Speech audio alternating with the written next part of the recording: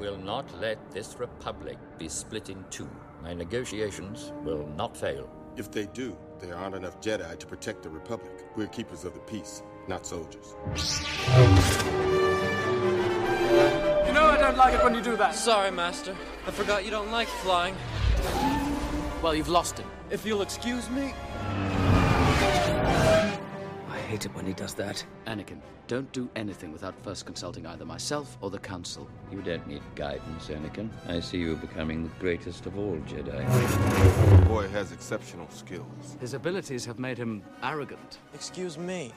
I'm in charge of security here, milady. They are using a bounty hunter named Jango Fett to create a clone army. Wait.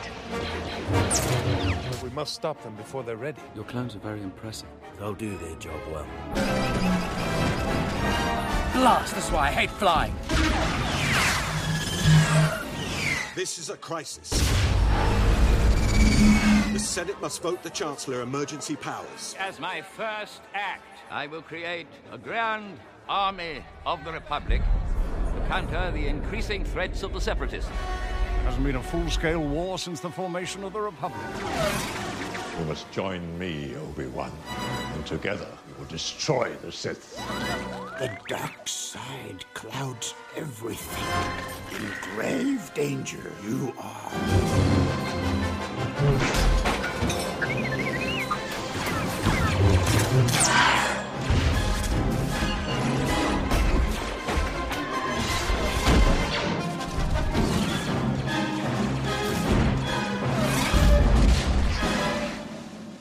Begun this Clone War has.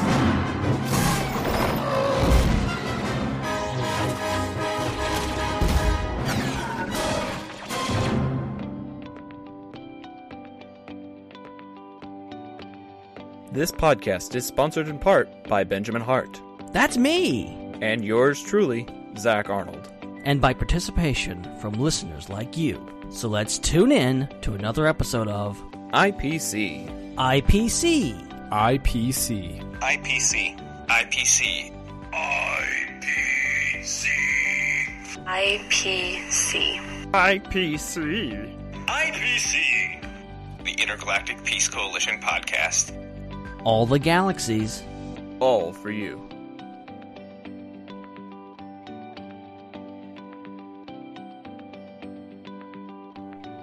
Good evening, everyone, and welcome back to the IPC podcast, also known as the Intergalactic Peace Coalition. We are broadcasting live right here on channel 1138.com, but also coming to you through the power of iTunes. You can also find us on StarWarsUnderworld.com, a great place to find Star Wars news. And since we're talking about Star Wars, why not jump off that? Because we've got an awesome intergalactic episode tonight. We are going to be returning to a galaxy far, far away. We are counting down to Star Wars Episode 9, December 20th, later this year. Celebrations right around the corner. There's so much awesome Star Wars stuff going on, so we thought, why not revisit that great saga and talk about each and every movie, and tonight we're going to be talking about another one.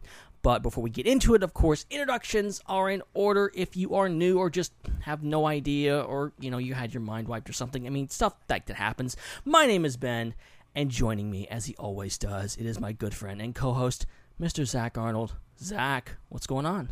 A mind wipe? Dude, that's really scary. Not gonna lie, if I had my mind wiped and I had no way of knowing that it happened, I would have this weird social anxiety that's clouding my judgment and my every move because I have no idea if that had happened to me or not. I'm seriously... It's creepy. It's creepy. I'm seriously, considering it right now, trying to figure out if that's even happened to me before. For real.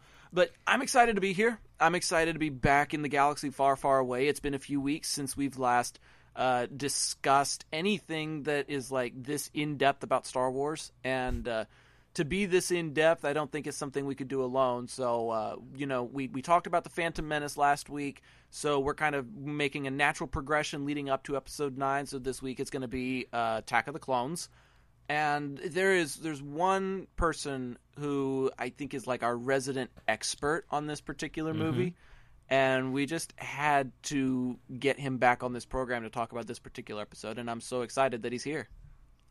Yeah, and the person you're referring to, of course, is our esteemed station manager here at Channel 1138. He's my co-host over at the Star Wars Underworld podcast, and also a good friend of ours, Mr. Chris Sequel. Chris, what's you up to? Hey, Zach and Ben. Yeah, I love going on the IPC Peace Coalition podcast intergalactic thingy to talk about stuff other than Star Wars. It's a great... Oh, wait. Star Wars, As okay, if yes. you don't yes. talk about Star Wars enough, now you got to talk about it again. Darn it. I'll do it for the old AOTC. I will do it. Well, there's going to be plenty of other stuff to talk about in the other universes as well, because we've got Avengers Endgame coming up soon. We've got Shazam. We're going to be talking about the 2 Aladdin movies that are coming out. We're going to be talking about quite a few other things on the docket for the rest of this year. So we'll have plenty of opportunities to explore outside of this galaxy as well as within it. But man, in the time that I've known you, you are, and I'm not saying this sarcastically. Please don't take it sarcastically. But you are probably the biggest fan of Attack of the Clones that I know. I know a couple others. It's easy to spot us. Very conspicuous. I think partially it has to do with just the fact that a lot of people don't like the movie. It's made me have to amp up my defense of it a little bit. Okay, fair. But I mean, it's definitely like my nostalgic favorite Star Wars movie. Like, that is legit. I am not playing anybody. Like, it's the movie that I've seen the most of all of the Star Wars films. Mainly because it was the first one I got on DVD, so it didn't like just destroy itself, right? Like all the VHS tapes. Yeah, and did for sure. Yeah, so I'm very much into this movie, and it is a huge part of my childhood for sure. So I feel like sorry, Ben, I just had one quick thought. I feel like it probably would have been the same way for me, except I had a little sister who didn't quite understand the concept of sundresses, and that you're like Padme wears on Naboo. She didn't get that those types of dresses are meant to be backless so that you could be exposed to the sun. And in her 5-year-old innocence, all she saw was bare skin. And so one time we watched the movie and she sees that scene and she yells out, "Mommy, why is the girl halfway naked?" And then the movie got put on about 2 or 3 years probation after that. So yeah, the similar thing kind of happened to Return of the Jedi for a little bit because of the golden bikini. I can see why you'd probably have to like skip that scene or something like that in order to... That's the movie I probably saw the least growing up. I know that for sure. And yet there's for some reason it was like the opposite in my house. Like I grew up on shows like Seinfeld, and speaking from experience, it's not the best show to grow up on. When you're 10 years old and trying to get some of the jokes that they do. It took me a while to understand. Dude, I was never censored on Star Wars, thankfully. Dude, I was like 20 something before I figured out some of the jokes that they make on Friends. Okay, like there's this one episode where they're playing with the baby and he they do that thing where you throw the baby up in the air and then you catch him again. Only they threw him too high and he like hit his head on a crossbeam. And so they were like, "Oh no, don't worry about it. Everybody bangs their head sometimes." So they like bang their head on the crossbeam as well in order to like prove to the little baby that everybody bangs their head sometimes. And finally, one of the girls stops and she like rubs her head and she goes, "Ow, if it's not a headboard, it's just not worth it." Oh man, I cringed so hard after hearing that. I was like, ew. So I get it. I get it. Those sitcoms, they can make some very interesting references if you're not careful, and you can lose your innocence real fast. But not exactly the case with Attack of the Clones. I mean, yes, Natalie Portman, but for the most part, when I went back and watched this movie again, I had a lot of very mature themes in the sense of like dealing with your depressions and your anger management, having to deal with loss, separation anxiety, that kind of thing. There's a lot more to this movie that I think I'm only now realizing, now that I'm going back and watching it with more of a psychological perspective rather than just a moviegoer's perspective. It's really opened my eyes to a lot of new concepts. Yeah, we'll get into it later, I'm sure. Yeah, but overall, yeah, people hate this movie, and I honestly get it, but I don't get it. And I think look, you can. It's okay to say this movie is not my cup of tea, or this movie is bad, or whatever, and still say there's a lot of great things in this movie. And that's my relationship with Attack of the Clones, as is with all the Star Wars movies. I don't hate any of them. I'm like, okay, I have issues, but I still love it. It's just how it is. Nothing is perfect. No movie is perfect except Empire. But that's another story for another day. There's one movie that I have no issues with. Thank you very much. I don't know. I'm gonna work on finding a flaw in Empire, and when we get to that episode, I'm gonna outline. How dare you ruin it for everyone? I'm gonna be hosting that night, and if you start saying crap, I'm just gonna hang up on you and keep talking. Okay, that's fair enough. I suppose. So speaking of Star Wars, and speaking of something, we're counting down to episode 9, and there was a little thing that showed up on Twitter, because stuff happens on Twitter. Just for whatever reason, things happen. People get into these memes or whatever, and so this thing called #Top4 Star Wars started showing up, and really without any explanation, people just started posting screenshots of their top 4 Star Wars moments on Twitter. And I'm assuming it was top 4 and not top 5, simply because Twitter only allows 4 pictures to be posted at once. So that explains it. I was so confused. Yeah, I was thinking, normally speaking, we do 5, and this is breaking our sequence, but this isn't an official top 5. Maybe we'll do top 5 Star Wars moments at some point. This is just a little impromptu thing. That is a really good idea. We've done a bunch of top 5 Star Wars ones, a few at least. We did top 5 creatures not that long ago. You know what? I actually made a spreadsheet of all of our top 5s that we've used and the suggested ones, and I forgot to send it to you, so I'll do that now. Cool. See, for me, it's I can barely remember what we did last week, much less what we did you got to keep track of that, or you're going to start repeating. I went back through our archives on ipcpodcast.podbean.com and double and triple check to make sure I had all of them. So I was Mr. Thorough for that day. So when are we getting to the top 5s show? Eventually. We got to get enough top 5s. Eventually. It's coming up pretty soon, because we've done... Hold on, let me see. I'm opening up the spreadsheet now. We've done 1, 2, 3, 4, 5, 6, 7, 8, 9, 10, 11, 12, 13, 14, 15, 16, 17, 18 top 5 episodes here on the IPC podcast. Wow. So that's great. We're getting there. We are getting there. Anyway. Well, this one doesn't officially count. No, it does not. Because it's not a top 5. It's a top 4, damn it. It's a top 4.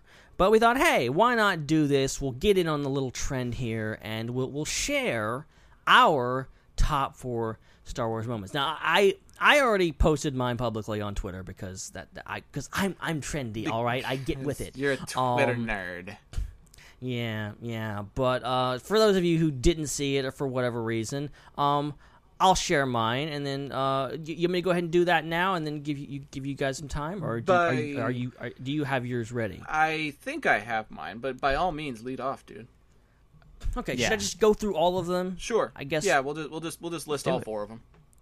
Okay, it would help if I actually had my Twitter feed in front of me so that I could know, because I don't forgot. I done forgot what mine are. Really? Now that's... I wrote mine down. So I put knew mine I would in forget. a note on my phone, but that's about as high tech as I got with it. I used the old notepad.exe. That's a throwback. All right, so in no particular order, but in chronological order, not in the order that I like them. First up, we've got Landing at Point Rain. The whole episode of Clone Wars is a moment for me, but if I had to narrow it down to the moment where the clone troopers go through the Geonosian cave and they're flamethrowing everything, that is amazing. And up there, I had to include Clone Wars in here somewhere, and that's the moment that I chose. Next up is the hologram scene from Rogue One. Yes, Galen. That almost made my list. That almost did. It was my top Star. I'm sure I said it like 1,000 times, but it was my top Star Wars scene ever for a while. But I think it got dethroned by a couple things since then. But that scene is it's so good. Yeah. And then the next one is the Battle of Hoth from Empire Strikes Back. Pretty self-explanatory there, but everything about that sequence is freaking amazing, from the music to the action to the everything. And last, but certainly not least, is the throne room scene from Last Jedi. Rey, Kylo versus the Praetorians. One of the best freaking moments in Star Wars ever, in my personal opinion. But that's my 4. Who wants to go next? That's awesome. I'll take it next. So when you first mentioned that when you were doing a top 4, I was like, how am I going to narrow this down? And I'm just listening to your list, just underscores that, because I'm like, dang, all those could have been in my top 4 too. Like, those are all amazing moments that I love so much, and some of them I actually did consider for this list. But there's so many moments, and I have a feeling all of our lists are going to be quite different, which is really cool too. So I have a few honorable mentions that I want to get to quickly. Ones that I kind of was playing around with, and as I was thinking of other things, I remembered things. I was like, oh, I like that a little better. So my 2 honorable mentions is one that I took out just because it's just too obvious, which is the moment where Han comes in to save the day during the trench run in Episode 4. Yeah. And he says, "You're all clear, kid. Now it's this thing and go home." Like that is the first big moment on screen for Star Wars, the first climactic moment ever that audiences saw. And so that has to I have to mention that. And then the other honorable mention is just a really subtle moment that I think is hugely underrated, which, funnily enough, is actually about moments. It's the leaving with the trash scene from Empire. When they're leaving with the trash, and Boba Fett spots them, and you have Leia saying to Han, "You have your moments, not many of them, but you do have them," and then you have that swelling of their love theme after that, like. That's my favorite, like, Leia and Han moment, because that's the moment where, like, like, she's falling in love with him, and it's just really subtle, and it's just one of many amazingly written and acted lines from that film. So my actual moments, I went with the emotional moments here specifically. So there's a theme here. So these are not just like my 4 top moments, but these are like the 4 most kind of top emotional moments for me in Star Wars. Number 4, I have Rey calling the lightsaber from The Force Awakens. Nice. That moment where you have Kylo calling it to him, and he's struggling, and he can't. It's wiggling a little bit. It's not going to him, but then it starts flying, and you're like, oh no, he got it. And then it just comes at him way too fast, and he ducks, and it goes over his head, and then you see her grabbing it, and then you have that swelling of the Force theme. Just one of that's kind of like the Star Wars is back moment for me, where like, okay, they got this. Disney's got this. They can give us these same emotions that George Lucas gave us. So that's really big. Number 3, I had to include the Clone Wars 2, and I went with one of the big emotional moments from the show, which is Ahsoka leaving the Jedi Order from Season 5. Yep. I'm sorry, Master, but I'm not coming back. And then that amazing Kevin Kiner score and artistry and lighting of the shots after that. Amazing. Nice. Number 2, I was considering that hologram scene, Ben, but I while I love that scene, I think that I was even more emotionally and visually blown away by some of the scenes at the end of that movie. So, in general, I'd like to just say the ending of Rogue One. Like the last 30 minutes? Yeah, I'm going to narrow it down to like the last 7 minutes when you get into that really great Michael Giacchino score with the "Your Father Would Be Proud" moment, and then leading into the Vader hallway scene, and then the hope line from Leia.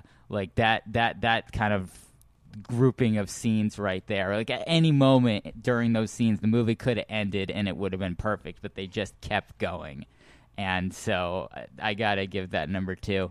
And then finally, number 1, I think this is the scene that is at the heart and the center of the entire Star Wars saga, the entire Star Wars story, and that is Vader versus Luke in Return of the Jedi. In the Emperor's throne room, and specifically the moment where Luke is trying to hide from Vader. He doesn't want to fight him. Vader provokes him by saying he's going to go after Leia if he won't turn, and then you have Luke out of love trying to protect his sister, finally engaging with Vader, beating him, defeating him, going to kill him, realizing that if he kills him, he will just become him. That amazing symbolism with the robotic hands, and then his line, "I am a Jedi like my father before me." Like that is the most chill-inducing emotional moment in Star Wars for me. Nice, I like that. Great list.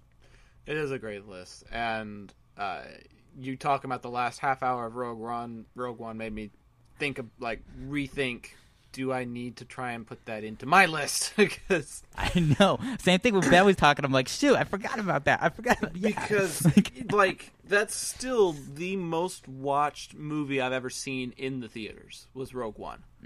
And I went because I wanted to soak up that last half hour of the movie as many times as I could. It's just breathtaking. Thankfully, I have it on digital download now, so I can basically take it anywhere I dang well please and can watch it anytime I dang well want. But that's another story. So when I was coming up with mine, I thought, you know what? I need to take big takeaway moments that mean something to me from each of the different sections of Star Wars, if you will. So I didn't take anything from the books, obviously, but I probably would have if we had been talking about moments from the books. But I chose a sequence that meant a lot to me from the prequels, from the Clone Wars, from the original trilogy, and then the new trilogy. So there's like one big takeaway from each of the different aspects of Star Wars. Nice. For the prequel trilogy, it was the reveal of Darth Maul's double-bladed lightsaber. Oh, I almost put that one in there. When you see that was him, my number 7. When you see him open up Yes. The lightsaber sideways, you're like, that's a really weird fighting style. Like, everybody else kind of just opens it straight up and down. Why are you opening it from the... Oh. Yes. And that moment for me was just like, it opened up this whole new world of Star Wars for me almost. Like, holy crap, you can have lightsabers on both sides? What else can this universe do? Like, all of a sudden, my interest was just doubled because I wanted to know what else this galaxy was capable of. If you could do something like this, there's nothing you couldn't do. And so it just like fostered my imagination so much, realizing that super awesome characters like this can have super awesome potential. So yeah, that was a really big deal for me with the prequels. In the original trilogy, this is very nuanced. This is very specific, but I think it's probably one of my favorite sequences in all of Star Wars. Period. You see a shuttle go from one Star Destroyer to another. You see a man choking for the second time in this movie. He croaks, gasps, and he's gone. And the Dark Lord just walks past him and very dryly says, "Apology accepted, Captain Nida." That moment gives me chills every time. Interesting. Every time. Like I said, it's very nuanced, but when you're watching Captain Nida say that he's going to take full responsibility and apologize, you know it's not going to end well. And it doesn't end well. And yet, the apology is accepted, but only after Nida pays for it with his own life. And then it has ties into Return of the Jedi, because when the commander of the second Death Star says that they're going to double their efforts, he says, "I hope so, Commander, for your sake. The Emperor is not as forgiving as I am." And so you realize it's like, okay, Vader's going to kill you, but at least he forgives you. The Emperor's not even going to do that. And so it just gives you like this perspective of the Empire and the Empire's structure from that one moment. And so I always love that sequence. From the Clone Wars, I'm like you, Ben. I had to pick like something because there are so many different elements of the Clone Wars and so many different arcs and stories and characters that I love. But one group that I was always attached to was the Domino Squad. I loved the episode Rookies, and I loved watching the Domino Squad. And there was one sequence where you've got a couple of ARC troopers that go on an adventure. Fives and Echo. They try and help break Master Evan Peel out of the Citadel. Yes. The middle episode of that arc, where Echo dies in the explosion. I mourned the loss of that clone trooper like I would mourn the loss of a friend. And that was when I realized just how emotional the Clone Wars could be.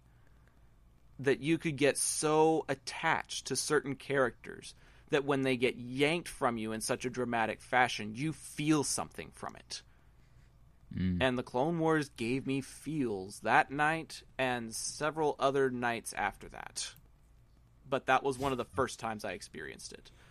And it's like something that I still keep like logged in the back of my mind. One of my profile pictures on Facebook from years and years ago was the smoking helmet of Echo that they do when they like are about to go Iris out or something like that. There's like one sequence there where you can see the helmet, and I took a screenshot of that and made it my profile picture for several months because I was just that devastated by the loss. all I needed was like a ribbon or something in the bottom right corner. But I digress.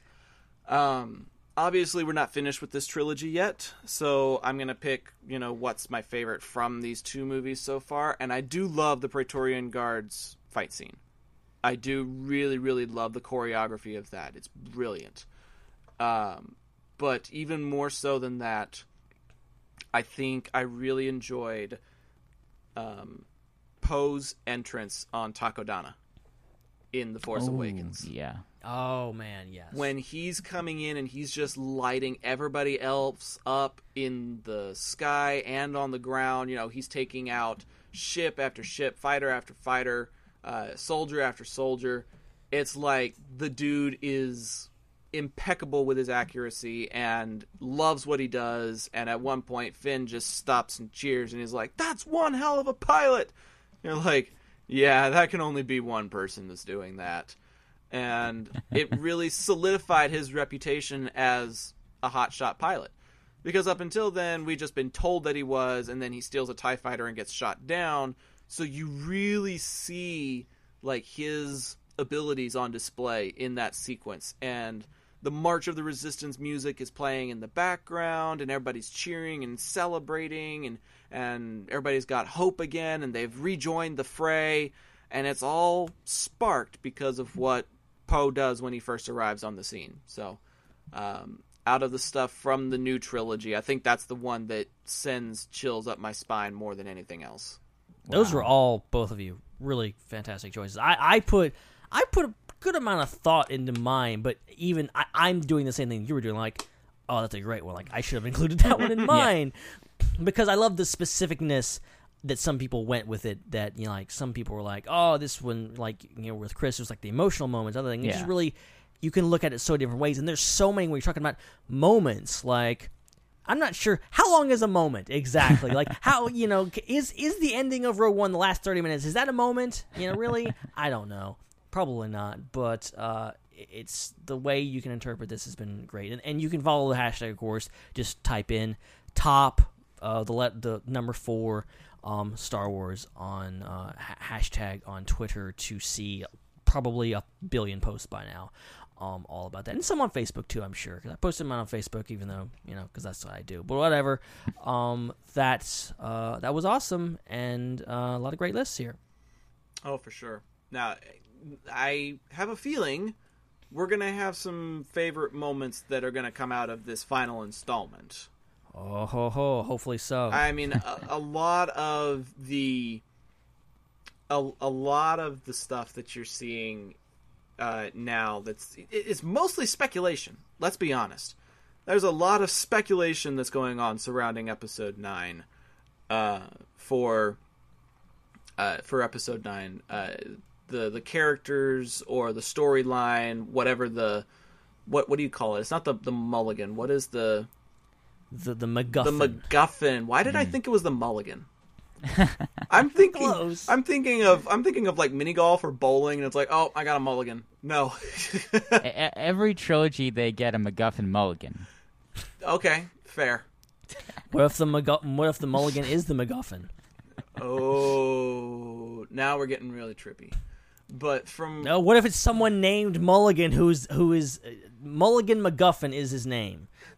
He's going to be the new hope for the galaxy. Oh man! Someone actually named MacGuffin being the MacGuffin. How meta would that be? Man. Okay, I don't. Come on, JJ, you can do it. You're only done with principal photography and you're already working on post-production. You can go back and do this reshoot for us. No big deal. Oh, my gosh. Well, okay, so it's 264 days away. That's your official count. Of course, we're recording this on Saturday. Well, you normally record on Friday, but whatever. So you may be listening to this in the future. That means you're even closer to it. And that means you could be 250-something days. Who knows? It could be under 100 days, and you're going back and listening to all our episodes about the Star Wars movies to get caught up and get ready for Episode 9. That would be something that I would recommend, because that's basically what we did last time we went through these episodes. I was going to say last year, but we didn't talk about these Star Wars movies last year. The last time we discussed all of the previous Star Wars movies was when we discussed 1 through 6 to get ready for Episode 7. So that was back in the fall of 2015 was the last time we talked about these movies. And so, yeah, the last time we actually talked about Attack of the Clones was fall of 2015. So it's been a while. But the beautiful thing is, with Celebration just a couple of weeks away, they've been able to keep a lot of things under wraps. There's been a lot that really has not been revealed. Most we haven't of had the a things. teaser before Endgame. We haven't really had much other than a leaked poster that's not even the official movie poster. Like, most everything has been kept under wraps. And the beautiful thing is, the next movie we discuss will be Revenge of the Sith, and that won't be until the end of April. And so, by then, Celebration Chicago will have passed.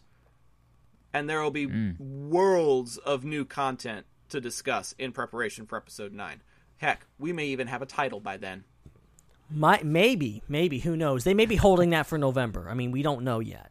We might not know till we sit down in the theater. Until you actually sit down and the scroll starts rolling and you're like, oh, that's what it's going to be called. If I had my choice, heck yes, I would be down for that.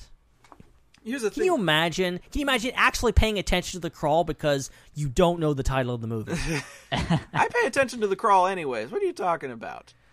But this is one of those unique movies for me where, much like Avengers Endgame, I don't need much other than a release date to get me to go see it. I don't need a teaser. I don't need a cast list. I don't need a title. I just need to know when I'm buying my ticket. Pretty much. And so the stuff that is getting released is interesting because we've got a released or a leaked, not even a released, a leaked poster that's apparently going to be used for retail purposes once it's like officially released. And then we've also got some leaked promo art and character names as well. So we're getting little bit by little bit here, but I feel like a lot more will be revealed in a couple of weeks. Yeah, but I love stuff like this because, like, Xana, who is played by Naomi Ackie, and then Zori, who is probably played by Kerry Russell, like, those are going to be household names in a few months. Well, but right now we don't know. And I'm excited because, correct me if I'm wrong, but this is the first time we've had a character in the Star Wars universe with a Z name since Zam Wesell. And you know what? We talked about, of course, me and Chris talked about this on the Star Wars Normal podcast. We get some Zam vibes from this character. From Zori, absolutely. And so it's funny that you have another Z-named character. Or Zed if you're anywhere else. Okay, Zeb from Rebels, but even then, that's not that's his nickname, but not his full name. Gela Zeb Aurelios. Yeah. So yeah, I'm excited because Naomi Ackie, and I'm also excited because there are a couple of Z names, not just one. You've got two, Xana and Zori. And it didn't even dawn on me. Really? It didn't even dawn on me. Really, dude? No, actually, you know what? That's wrong. I mistyped it. It's Jana. Oh, screw you. I typed too fast. It's Jana. It's not Xana. Xana's good, but nope, it's Jana. Crap. No wonder I didn't notice it. It's fake. I made it up. Fake news. You are the fake news, and you gave me false hope. Screw you, Ben Hart with no E. Oh, boy. You're Ben Hart with no heart. You know that? I knew that already. You are a heartless, soulless ginger.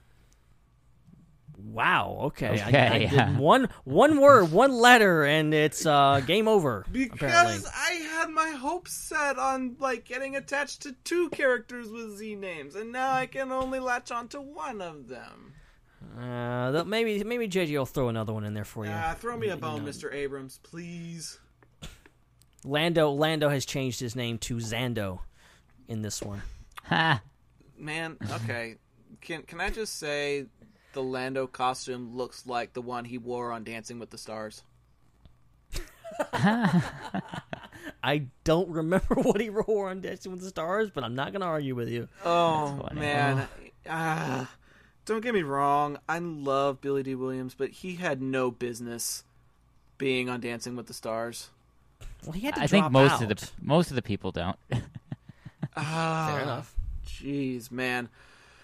Gotta give it to him though. Like, he's still out there. You've seen the videos of him online. Him doing his workouts. Absolutely. Yeah, he's doing the punching bags, all that kind of stuff. Like, the dude's a badass. He's like 85 or what? How old is he? How old is Billy D? Like, he's he's really old, and he's still out there. He's a badass, man. I'm proud he's in of this him. movie. He's 81 years old. My God, I'm very proud of him. Don't get me wrong on that. I'm not trying to make it sound like I hate the man. It's just the stuff that they did on Dancing with the Stars felt more like pandering than it was actual competition. And it was like a glorified appearance, and they all thanked him for being there. But when it came down to it, he got like a 6 or something like that out of 10. Right. It was clever on their part, because a lot of the dancing was him just kind of like just standing there swaying, and then his partner would kind of dance around him. Yep. But still, props to him for at least trying, and he actually bowed out, I think, before the show finished. But yeah, he's. Yeah, that was it was a bit awkward. It was just a little on the weird side, and going back to the costumes, like the cape and the yellow shirt and like the belt coming across the chest, and he's got a cane too. I really hope the cane has an amber circle on the top with a little mosquito stuck inside of it. It's the Zillow Beast DNA. Yes, please. That would be such a cool callback to Jurassic Park. I would absolutely adore that. But everything that we're seeing here, aside from Jana and Zori, the other characters, they look like they're pretty much in their traditional garb. Rey, however, if you'll notice, is in pretty much all white. Yeah. In her costume. I guess married. I guess it's about time. In typical Star Wars heroine fashion, they always end up in an all-white costume at some point. They do, True. But if she is kind of in the vein of the Luke Skywalker character of the original trilogy, it's an interesting contrast, considering by the third movie of Luke's trilogy, he was wearing all black. Mm-hmm. Yeah, Luke went through a progression. He was white, gray, black. And she started brown, went to black, then is now white. So she's just kind of all over the place. I don't know if there is a trend or if there's not a trend, but it's just interesting to me that leading up to this point, by the third movie in Luke's trilogy, it was all dark colors, with the panel showing that the inside of him was always light. Like that kind of storytelling. You just what if it's the opposite for Rey? What if there's something dark underneath all those layers of white? The darkness of Luke's costume, the black of it, was supposed to tease us. Oh, what if he's going to go dark? What if he could go that way? And ultimately, he doesn't. As you said, the great meme that floats around that like his part of his costume falls out and it's gray underneath or white, and it shows that, hey, he was always like that thing. What if her costume on the inside is black, signaling that she will go to the dark side at the end of this film? Wow, that would be something else. It's that mirroring storytelling that Lucas was always such a fan of. Everyone thinks that Ben Solo is going to be redeemed, and I'm in that camp. I think he's going to get redeemed too, but they're not saying anything about Rey. What happens to Rey? I don't think she's going to die, but what if Ben Solo is redeemed and she goes the other direction? That would be insane. She utilizes a lot of anger and aggression in both of her big fight scenes. Watch that Praetorian fight scene. She's screaming. She's like, these, like primal screams at those Praetorians. Like, she's using a lot of her emotions in those fights. Yep. It's not out of the possibilities. I know it's not going to happen, but it could happen. I mean, anything is possible right now. That's the beauty of the speculation about Episode 9. As you said, nobody's really going to know for another 264 days. That is the countdown to Episode 9 from this point of March 30th, 2019. At this point, nobody really knows. And one of our friends, Toasted Zen, in the chat says, Revenge of the Sith is too good a film to be drowned out by Episode 9. Don't you worry, my friend. We will have plenty of a hearty discussion surrounding Episode 3, but we like to kick off the show talking about some other things as well. So we may discuss, a little bit about some of the stuff to Episode 9, but there's going to be dedicated time allotted to the particular episode discussion, much like tonight, which if you guys have any other thoughts about this name reveal or the promotional art reveals, we might need to go ahead and jump into talking about the movie. I'm ready, man. Let's get into it. Okay, so episode 2, set 10 years after The Phantom Menace. It's got the name Attack of the Clones. People weren't completely sure what it meant, but obviously with Luke's reference to fighting in the Clone Wars in A New Hope, you're thinking this has to be a part of that, or it has to be leading up to that. And it does, obviously. And there's a lot of other storytelling that goes on around the story of the clones. One of these narratives is one that still confuses me to this day, and I want to get you guys' thoughts on it. Very rarely, in what we know about the Jedi Order, very rarely does a Padawan separate from a master. They're pretty much joined at the hip. Everything that we see in the Clone Wars, everything that we know about them from, the prequel trilogy, I would say outside of the relationship between Obi-Wan and Anakin, most of the time you're seeing the apprentices with the masters. What is it that makes Anakin and Obi-Wan different? Why are they the deviants, and why are they allowed to separate in such a drastic, pivotal manner at such a drastic, pivotal time? I honestly feel like it has something to do with Palpatine.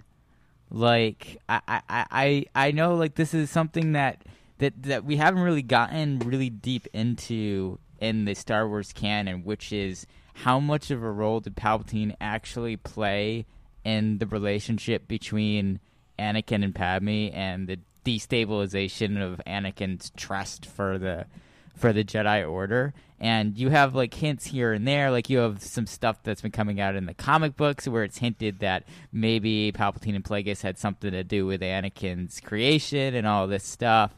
But, I would wonder, maybe that has something to do with that manipulation there, where Palpatine's trying to manufacture a situation where they are split up so that Anakin is easier to manipulate. Because obviously, the reason why the big thing that Palpatine uses to finally seduce Anakin is his attachment to Padme and his fears surrounding that.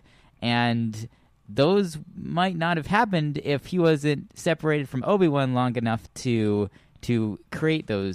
form those attachments and those fears. So I think it might be a part of the conspiracy, actually, that happened. Yeah, well, I mean, you look at all three of these films. All the major events are manipulations, are a result of manipulations by Palpatine, and and obviously, I mean, he does it. I mean, you could definitely say that, and sometimes the Jedi Council puts him, they tell him, go speak to the Chancellor, so he can convince Padme to go away from the Senate. They're kind of pushing him towards Palpatine. They're allowing this to happen, and it ends up kind of literally biting them in the butt in the future.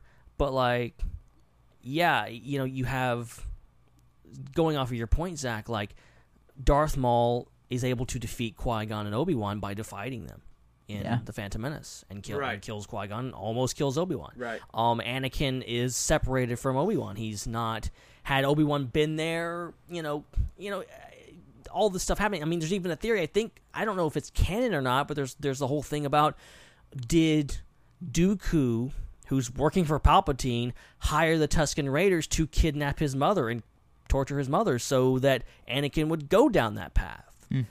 I like that theory. And obviously, I think a lot of that is having to do with, and of course, not having Obi-Wan backing him up. And then you go to Revenge of the Sith, and we'll talk about it in a few weeks, but Obi-Wan is sent away to Utapau, and that's when Palpatine starts, seducing Anakin to the dark side. Separating them is what happens. So it's a big deal. Anakin being on his own with Palpatine is the worst thing. Right. Yeah. No, I'm with you. I mean, pretty much the entire prequel trilogy is surrounding the concept of Palpatine's master manipulation, creating chaos in a time when there was peace. The entire war was constructed. You know, the entire situation. He sent Dooku to be the spearhead of this revolution so that he could handle things on the Republic side and create a civil war that he is in control over from the very beginning. This manipulation, it doesn't surprise me if that were true. I feel like Tusken Raiders are a bit more on the savage side than what somebody like Dooku could have influence over. But what if there was somebody on the inside? What if they'd hired like a bounty hunter or an assassin to infiltrate that Tusken Raider group and become like the leader or something like that? And they were one of the ones that eventually led the raiding party that kidnapped Shmi. I mean, I know I'm going down a bit of a rabbit trail here. No, I created this one. So it's fine. But I think it just got me thinking. I've been thinking a lot about all three of these films lately because I just recently went through all the novelizations and audiobooks. Actually, this week, I think for the first time ever, I watched this movie with the commentary on. Which is great. I highly recommend it. I don't know why. I don't think it's either been a long time or I never watched it. But and with the novelizations in particular, they do get into it. My whole thing was like, you know, and they don't get into it in the movie much. They just kind of mention offhand. But like a bunch of people go out after Shmi and they all are killed. Like it's a big deal. And, like, they specifically capture her and torture her. They don't kill her. Why would they do that? If they're savages, why wouldn't they just kill her? Right. That's what makes me think. That's what makes me think is that there's something different about this particular Tusken group. And maybe they are more sophisticated. I don't know what the word would be. Less savage. But, right. But I don't know, man. Yeah, see, I've never thought of the Tusken Raiders as being, like, incredibly savage. I mean, you have the lines in Star Wars saying, like, that they're animals. And I think in Star Wars you kind of have this idea that, you know, people think of them as monsters. But, I mean, really, they're not. I mean, they're their own culture. They're their own civilization. I mean, I don't know if it's what level of canon it is, but I mean their backstory typically has been like that they're related to the Jawa people too, and obviously like the Jawas are traders, so and junk dealers, so they're civilized society, quote unquote. So I think that, you know, all these species, you know, they're species there, but they're not monsters, they're not animals, they're not creatures on that level, and so I think they would be very capable of conspiring with someone in this way. But yeah, I agree with that. And going back to just the other side of things, which is the kind of the internal non-manipulation reasons why Anakin and Obi-Wan separate. It's interesting because you have this line of Jedi, 5 successive generations of Jedi that have trained each other, that master and apprentice, that all are extremely unorthodox, that the Star Wars saga follows, and that starts with Yoda. And it's like Yoda, of course, he's one of the top Jedi. He's the oldest Jedi. He's the wisest Jedi. He's the most powerful Jedi. You know, he's at the top of this thing, but he's not necessarily the most orthodox Jedi, and you really see them get into that in the Clone Wars with the Yoda arc, how, you know, he's the one that's dealing with all this stuff, and he's almost going behind everybody else's back to, you know, sneak out of the Jedi temple and go on his journey, and he's conspiring with Anakin to help him get out and like all this stuff, you know. So he's a little bit of a rebel too, even though he's the oldest, wisest one, and then it's him that's chosen by the Wills to transcend, you know, death ultimately.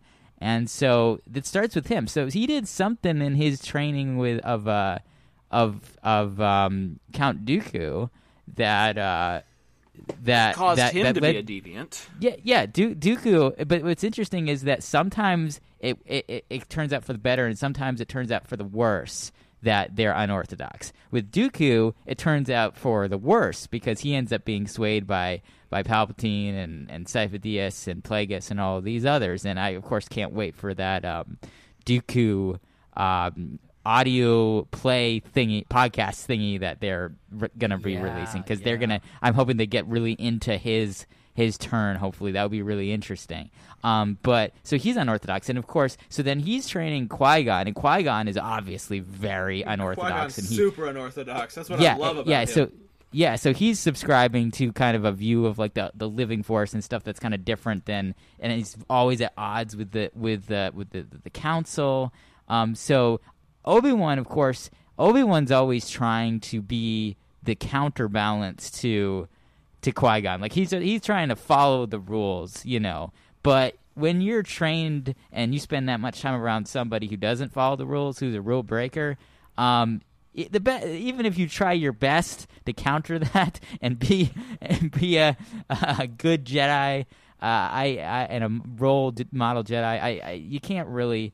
Some of that's got to rub off, and it clearly did because then you end up with Obi-Wan being one of the last few remaining Jedis left, and Obi-Wan's the one that also transcends death along with Yoda, so he's unorthodox. So then that line, of course, finally gets to Anakin, and you got to think that whole all that history, he's like a 5th generation rebel Jedi, pretty much.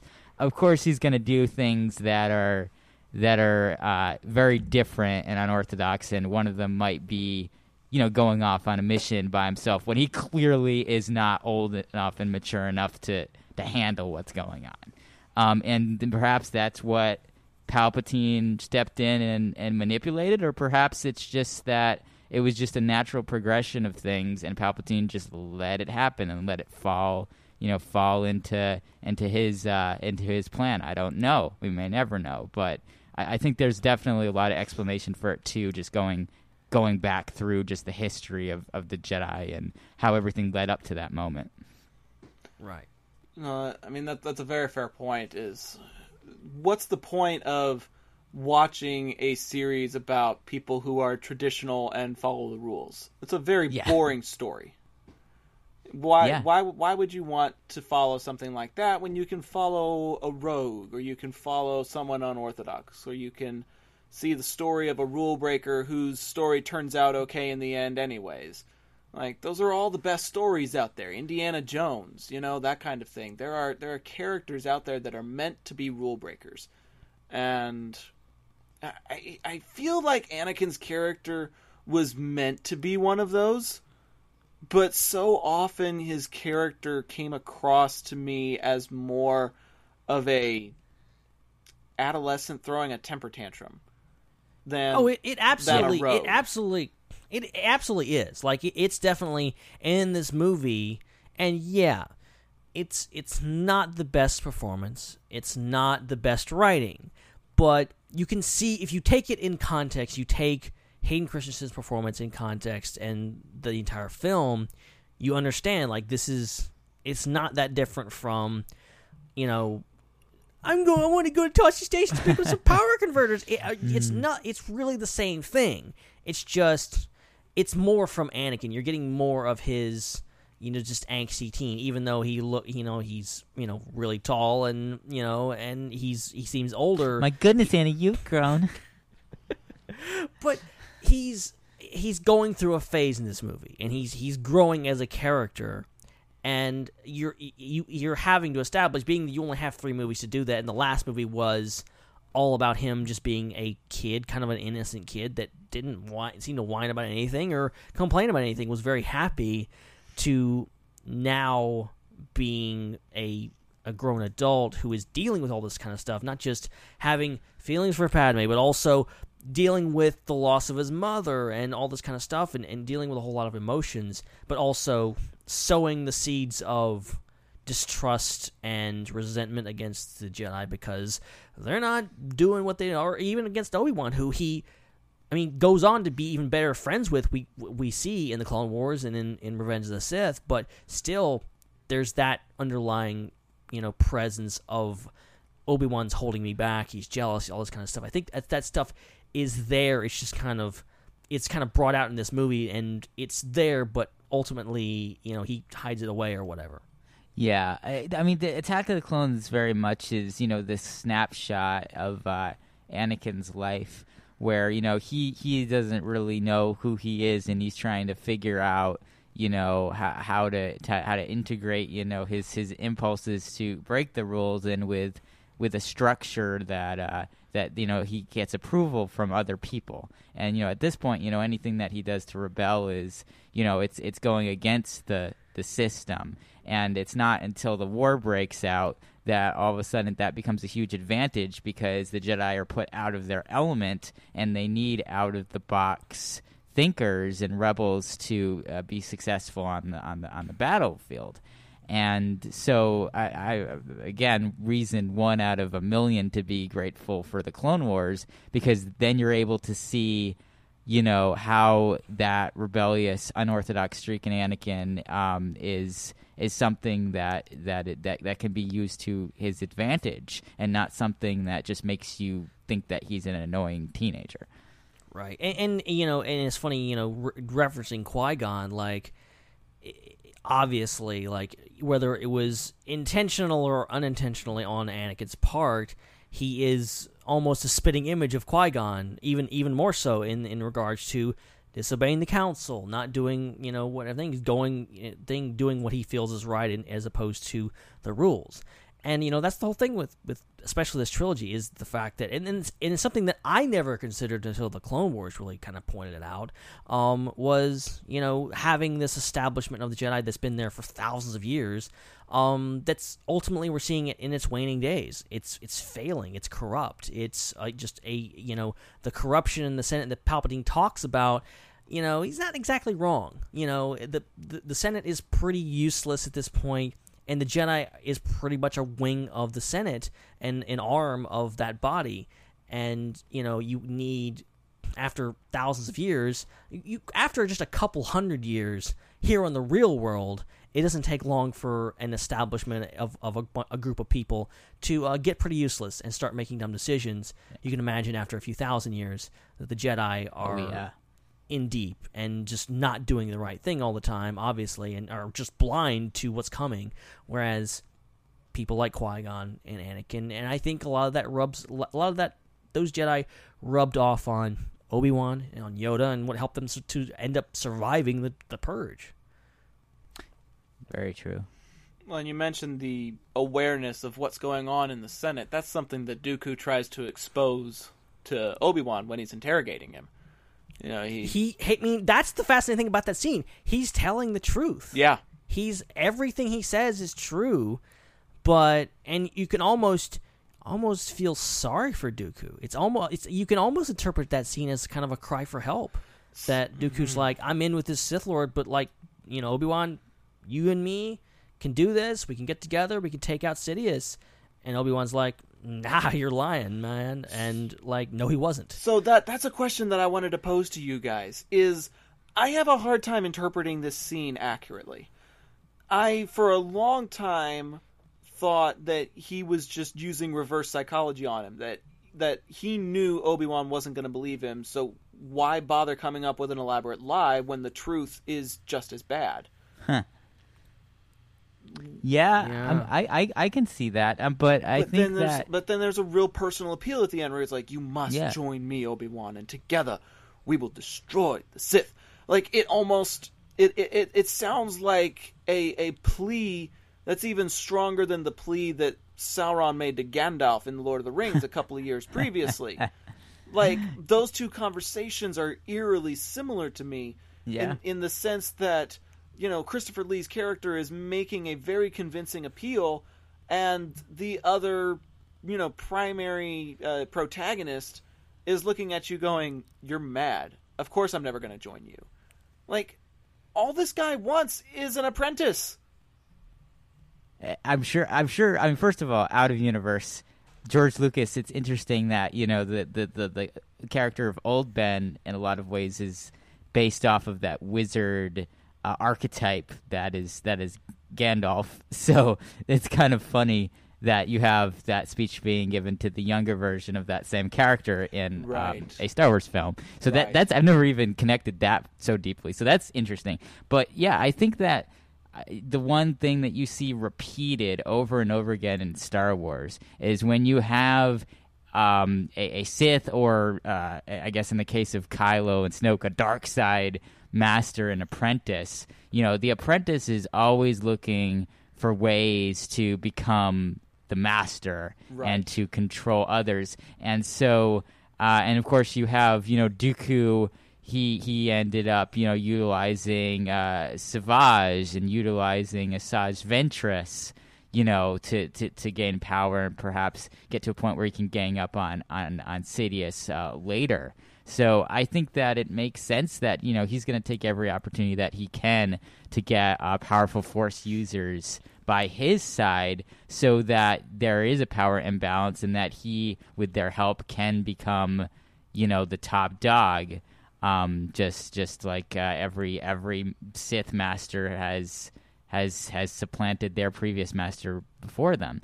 So I think that it's very straightforward what's going on there. And I think that, Dooku, I think Sith assume that all Jedi are corruptible. I mean, look at how, Vader and Palpatine both assumed that Luke would join them. I don't think they really had any idea that Luke would refuse that. They thought they had him. Your overconfidence is your weakness. Yeah, and obviously Kylo was expecting Rey to join him. So even though as an audience we're looking at these characters and we're looking at how wholesome they are, and we're like, oh, there's no way Luke or Rey would ever succumb to this. I think from the perspective of the dark side users, everybody is corruptible. They see, that darkness and that potential for the dark side within everybody, because no one's a perfect individual. Everybody's tempted by power and control. And so, yeah, I think that Dooku was being genuine there, and that he genuinely thought that there was a possibility that Obi-Wan would join him, and he uses the same tactics by invoking Obi-Wan's past relationships to do that.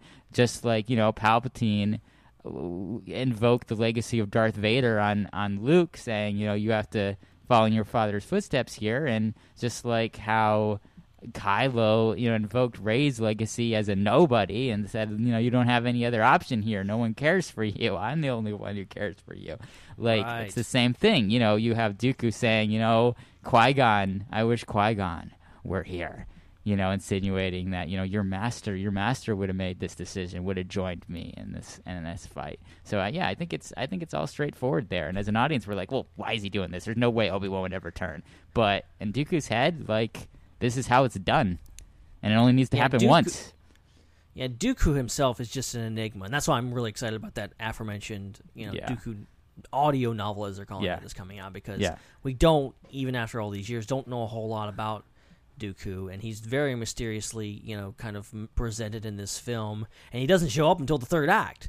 He's introduced very late in the game, and then he loses his head in the first part of the next movie. So he has. Being that it's the late great Christopher Lee that plays him, it's a shame he got so little screen time. But what he does get is great, and that whole scene is.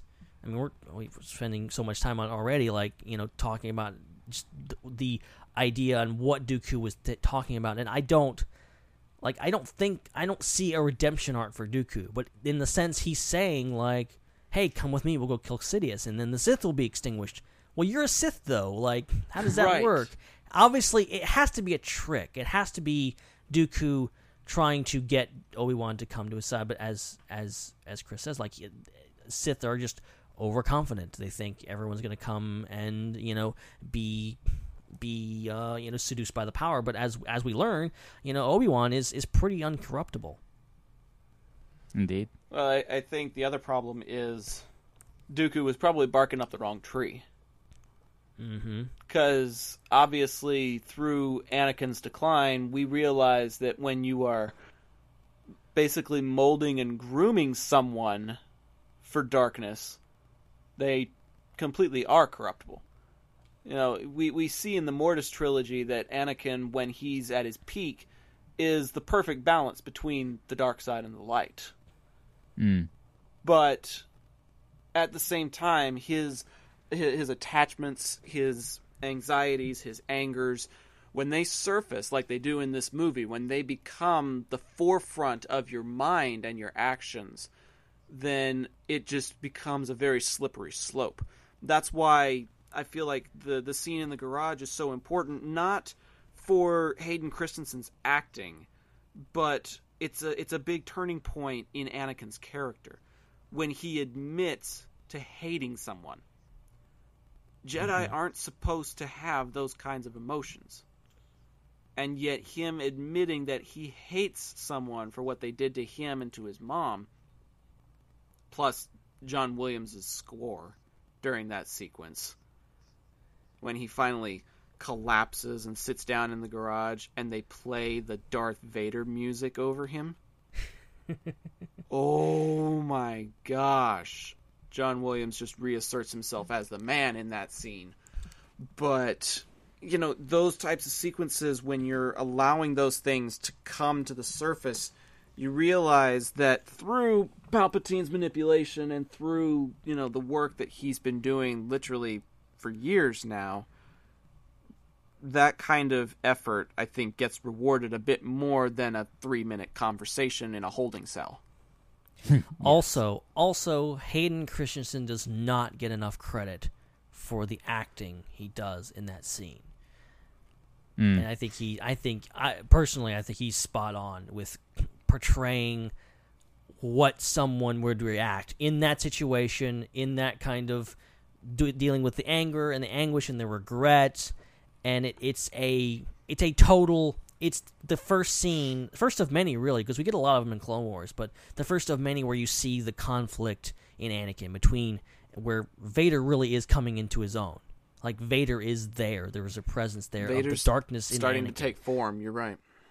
And that the Vader is, I hate them, they killed my mother, I slaughtered them like animals, that kind of stuff. But you get Anakin is back by the end of it saying, I'm better than this. I should think he at one point is like gloating like, I'm glad I did this because I'm angry, but then at the end of it he's like, I regret this. I know what I'm doing is wrong. That's Anakin.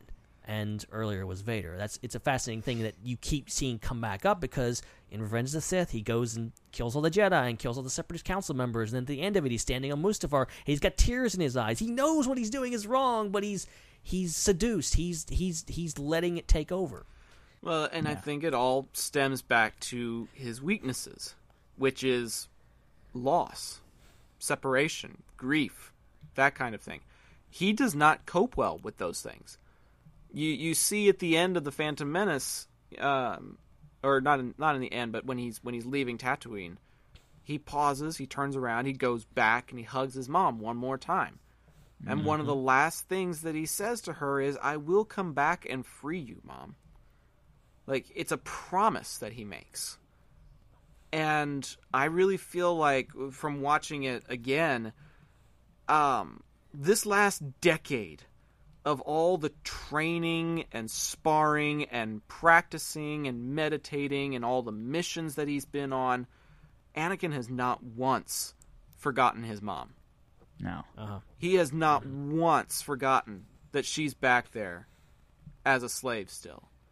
And that his goal is to become a Jedi so that he can come back and free her one day. Well, and the 10-year period prior to this film, he's thinking about two people. He's in love with Padme. Right. He's thinking about her all the time. Right. And he's worried about his mother and thinking about his mother, having dreams about his mother. Right. And he loses his mother in this film, which starts him down that dark path. And ultimately, in the next film, we pick up where he's now obsessed with losing Padme because she's the only thing he has left. That obsession starts in this movie. It absolutely does. Yeah. That obsession starts pretty much the moment that his mom dies. Yeah. Like, as soon as he loses her, he realizes he's got one person left in the galaxy to live for, and he can't stand the thought of losing her. And you see that in the way that he carries himself around her, especially when they get to Geonosis. Like, when they're on Naboo, he's like verbally sparring with her and playing with her and stuff. When they get to Geonosis, he's like Mr. Overprotective Boyfriend. Yeah. Like, he is super possessive of her, and he, like, is doing everything he can to get back to her at the droid foundry. He wants to be joined at the hip to her so that he knows he can keep her safe. When they're in the arena and Obi-Wan's trying to, like, talk to him about his Jedi training, what's the first thing he says? What about Padme? Yeah. His thoughts are already fixated on her. And then during the fight, when she gets knocked out of the gunship, it takes Obi-Wan saying, come to your senses. What would Padme do if she were in your position? He didn't have to say things like, remember your training, or you could be expelled for this, or stay focused in the moment, the way Qui-Gon told him. All of that traditional Jedi training had to go out the freaking window, and he had to say, think about what this person would do if she were in your shoes. And then he finally catches himself. Yeah. He is already losing his status as a Jedi before he even gets the title of Knight. Yeah. And he's willing to do whatever it takes. Exactly. Like, and that's the whole thing. It snowballs from there, and it does. His whole thing is it wasn't just that he lost his mother. It was that he failed to save her. Right. And that he vows never to let that happen again. Right. And he's doing, like, the one thing you never do in life, you should do in life, and it, of course, it's all this life lessons that in this saga is like, you can't control things, you can't control people, you can't control everything, and life is just going to happen to you. But Anakin is obsessed with fighting, so when he hears, later on, hey, that old man that I know, he has a way to stop your wife from dying, he's going to do whatever it takes, even if it means literally doing the worst thing imaginable. Yes. So, and that, as you said, like, the obsession starts here, the obsession with, hanging on to that one piece of himself, that one person in his life that he thinks he can't live without. It starts right here. Well, I mean, he even says it in the garage during his tangent. He said, like, she says, you're not all powerful, and he says, I should be. And he says, one day I'm going to be the most powerful Jedi ever. I'm even going to learn how to stop people from dying. And then that becomes the one thing that Palpatine tries to entice him with in the next film. He could even keep the ones he cared about from dying. Mm-hmm. All of a sudden, the one thing that he wants most out of life becomes the one thing from the one group of people that he vowed he would never be a part of. And yet he chooses that because he chooses Padme. Yep. I mean, wow. When you look at it from that perspective, there is so much, like I said at the top of the show, there is so much psychology that you can delve into in this movie. Looking at Anakin specifically. Pertaining to things like separation anxiety, depression, anger management. There's so many different things that you can look at just from Anakin's character and try and pick apart and look at, because now he doesn't want to be away from Padme. He even risks, like, holding her really tightly in the hangar bay at the end of the movie. Like, Obi-Wan's there, Yoda is there, the clone troopers are there, Padme shows up, and they, like, embrace each other almost immediately as soon as she shows up on the scene. Yeah, they're getting a little close back there, and Yoda and Obi-Wan are, like, right there. Of course, I mean, like, I think Obi-Wan probably pretty quickly realizes what's going on. Yeah. Like, we pretty much know that Ahsoka knew what was going on. Like, she pretty much confirms it. Obi-Wan is not, when he says, Anakin's the father, isn't he? And Revenge of the Sith. Like, he's not saying that with any surprise. Like, he's saying, oh, yeah, I knew, I knew what was going on. Like, I'm not blind. Well, but Yoda, I don't know. I mean, there is the conspiracy theory that it was like a 50-50 toss-up between Anakin and him. as to who the father was. Oh, man. Oh, maybe that's the reveal in episode 9. Dang. Force goes to Obi-Wan, you are the father. Man. That's a really far out conspiracy. Maybe that's the title of episode 9, Maury. Episode 9, Maury. Oh my god. Skywalkers go on Maury. Oh. Oh man. Okay, well, what a twist. Let's talk about favorite characters. I mean, obviously Anakin's one of the central characters in this story, but who else stood out to you in Attack of the Clones? Like, was there somebody, like maybe a Jedi or another character that you don't see a lot of that you were just really, really impressed by and you liked the story that was told surrounding them? Well, this film was the Mandalorian moment to shine, for sure. Despite the fact that it's not really Mandalorians, but Mandalorian posers. But all the Jango Fett stuff in this film is great, and it's very unique because while you do see like a little bit of Boba and to be and of Empire beginning of Return of the Jedi, like this is the most amount of kind of third party bounty hunter action that we see in the Star Wars saga films. So yeah, I think that's really cool that Jango's such a central character to this story, and he's involved in some really cool scenes. Tamura Morrison's second best acting role ever. I agree. For me, I wanted to say Django, but Chris stole it, and it was rightfully so. I want to say, I know he's one of the main characters, but I'm always, when I watch this movie, I'm always way more interested in what Obi-Wan is doing. Yeah, and his whole thing. Yeah, that's a great Obi-Wan film. That's one of the strongest aspects of this movie is the fact that you're invested in like what he's doing. He's off. He's visiting Dexter. Dexter, he's a great character. He's probably one of my favorite characters. I just led to him, but yeah, Dexter, great character. You get some actual like exposition on Obi-Wan, getting some backstory with him, and he has a lot of great action. And it's just overall and a lot of great Obi-Wan sass too.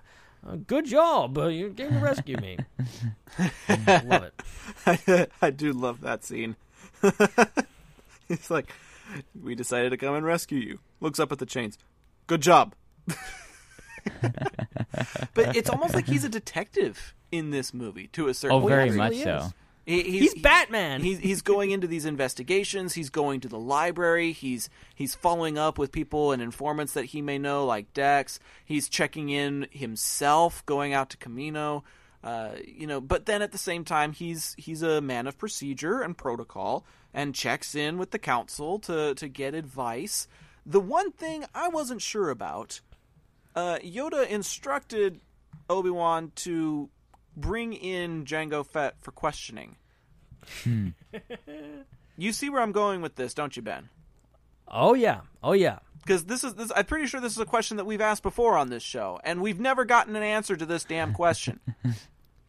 How the heck was he going to do that in a one-man starfighter? He's going to get some bungee cords and strap him to the hood. I think him to the hyperdrive. I think he was supposed to hijack the Slave One. He's supposed to commandeer Jango's ship and fly it back. That's the most realistic option, I think. I mean, I don't see really any other way except for maybe borrowing a ship from the Kaminoans, but I don't think they had really established a rapport good enough to be able to do something like that. Yeah, I think Yoda assumes that Obi-Wan is resourceful enough to figure that out.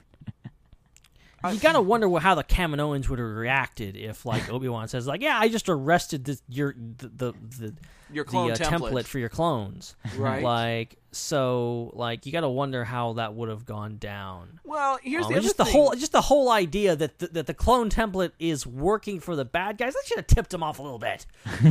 It really should. It really should. That's another thing that kind of bugs me is the storytelling. It baffles me. Do they just assume that a bounty hunter will take literally any job, and as soon as his job as the clone template is done, he is impartial enough to go and serve the Separatists? Yeah, I mean, like I think that's reasonable. A Jedi thing. gets gunned down by Jango Fett on Geonosis, and that same Jedi Order trusts these clones that they are a template of from him. They're replicas of this template that was shooting at them on Geonosis. Yeah, and it doesn't take. It takes like many episodes of Clone Wars to them to get to the point. It takes like 6 seasons of the Clone Wars before they finally put the pieces of the puzzle together. It takes them over 3 years. And then they're like, "Okay, we're just gonna let this play out." We realize we're too deep into it. Yeah, like you that. Get actually, way in over your heads. Actually, I kind of love that they just like embrace the fact that the Jedi weren't that stupid. They realized what was going on, but they're like, "Okay, what are we gonna do about it? Like, we're too deep into this. We had to just let this play out, and hopefully, someone doesn't turn our greatest Jedi against us and kill us all." I mean, if you read the Legends novel, Cloak of Deception, you realize just how close they get to actually tracking down Darth Sidious. Yep. By the time Revenge of the Sith rolls around, they are very aware that he exists and that he lives on Coruscant, and they are trying to track him down, and they get dangerously close before the kidnapping of the Chancellor happens. Yeah. There's also an arc of the Clone Wars they've talked about that may or may not get made, where like Ahsoka is on one side of a door and Sidious is on the other side of the door, and like that was going to happen, and it might still happen. Well, I mean, there's really not been much revealed about what episodes of this season of the Clone Wars are going to get revived. No. We have like that little bit of footage, and that's it. They haven't talked. Well, in a couple weeks we're gonna get something. Yeah. Hopefully, yeah, there's bound to be more information during. The Clone Wars panel. Unless Filoni's just up on stage like, I can't say anything. There's nothing. I got nothing for you. Just wait until it comes out. Okay, I'm gonna make my second Friends reference of the night. Because there's an episode where Charlie Sheen pretends to be a Navy submarine officer. And right before they leave, is like, "So Ryan, where are you shipping off to?" And he goes, "I can't say." And they're like, "Are you going to be on the submarine?" "I can't say." "Does your ship have any nuclear warheads?"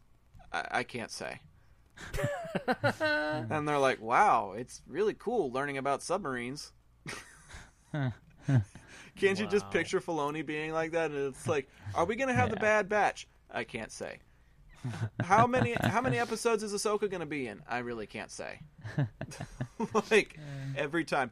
Wow, this is really great information about the Clone Wars. just get a 5-year-old up on stage. Yes, that's how you do it. That's how you do it. That's his ultimate weakness. 5-year-olds are his weakness, eh? Yeah, Yep. 5-year-olds answering questions to him. He can't pass it up. Interesting. Well, then we just feed the questions to a bunch of little kids. Yeah. Or I guess you guys will. Mr. Filoni, how does episode 9 end? Darn it! Oh, because you know that he knows the answer to that, too. Yeah. Okay, going back to favorite character, I'm going to be a little bit of a deviant. I do love both of those answers. I love Jango Fett, and I love seeing a young Boba, and Obi-Wan's abilities, and you really get to see him like in full form. Like, if you don't get the Clone Wars, you still get peak Obi-Wan in this episode.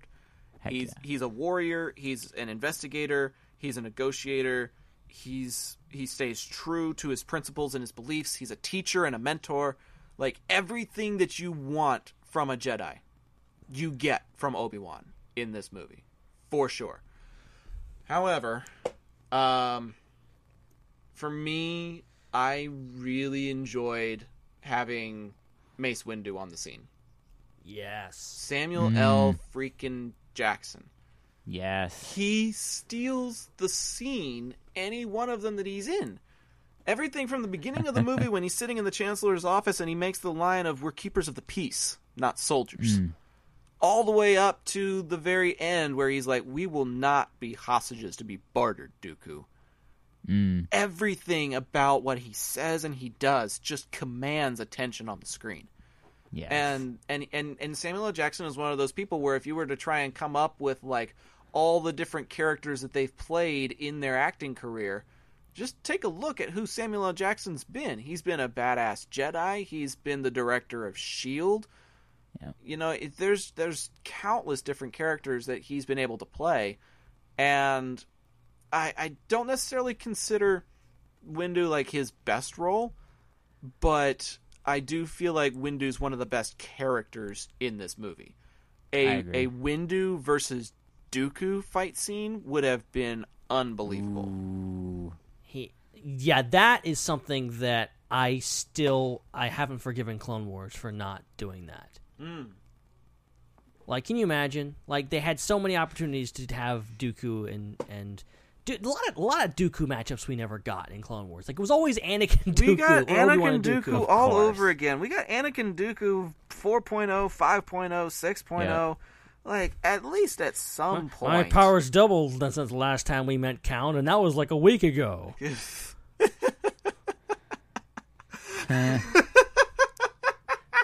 That's one of the greater oversights in the writing of Star Wars. But they were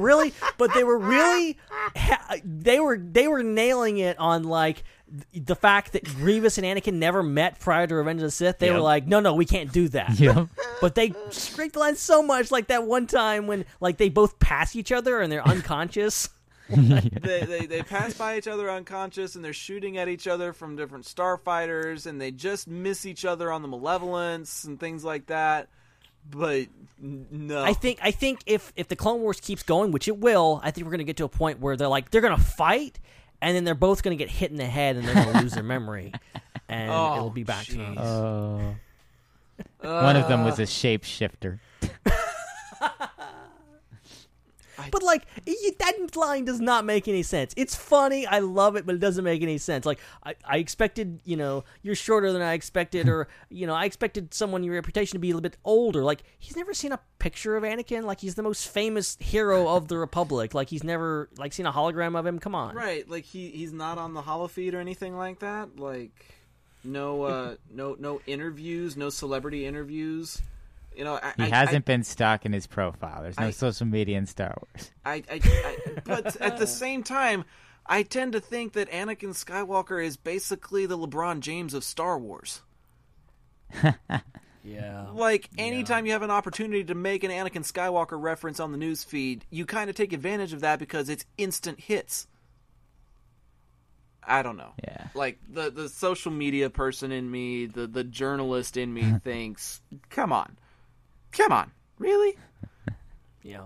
But if that's like the biggest nitpick, we'll get to Revenge of the Sith at some point. We will.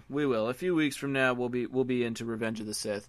But for now, we're going to take just a quick commercial break, just to catch our thoughts, catch our breath, and say hello to a couple of our special friends during this break. And then we'll come back talking about some of our favorite moments, our final thoughts, and giving our planet scores out of 10. So we'll see you on the flip side when we wrap up our discussion of Attack of the Clones.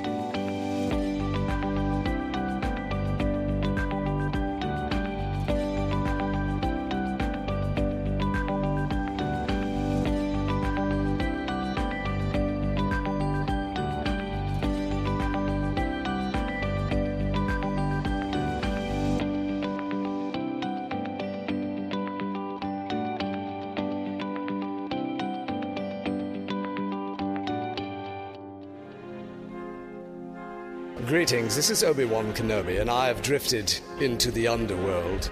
The Star Wars underworld. I have a bad feeling about this. Hey y'all, this is Ben Hart here. I know y'all just heard me on the IPC talking all things geeky and fun. Now I'm here to tell y'all about my other podcast. It's called The Star Wars Underworld, about all things Star Wars. We talk Star Wars The Clone Wars, Star Wars The Force Awakens, Star Wars Last Jedi, Rogue One, A Star Wars Story, and so much more. I record it with my friends Chris and Dominic, who are here to tell y'all all about it. Hello, Chris. Hello, Ben. I'm so excited to talk about Star Wars this week. It's fun. It's funny. We're going to have a great time. Hey, guys, I am so nostalgic for mall packaging, and I love being on the Star Wars Underworld podcast talking all the latest Star Wars news. Well, now that y'all had a little taste of the show and you know what to expect, you should check out more episodes by going to StarWarsUnderworld.com or by searching for the show on the iTunes, the Apple Podcast, the Google Play, and all sorts of things. And may the Force be with y'all. It's a wrap, eh?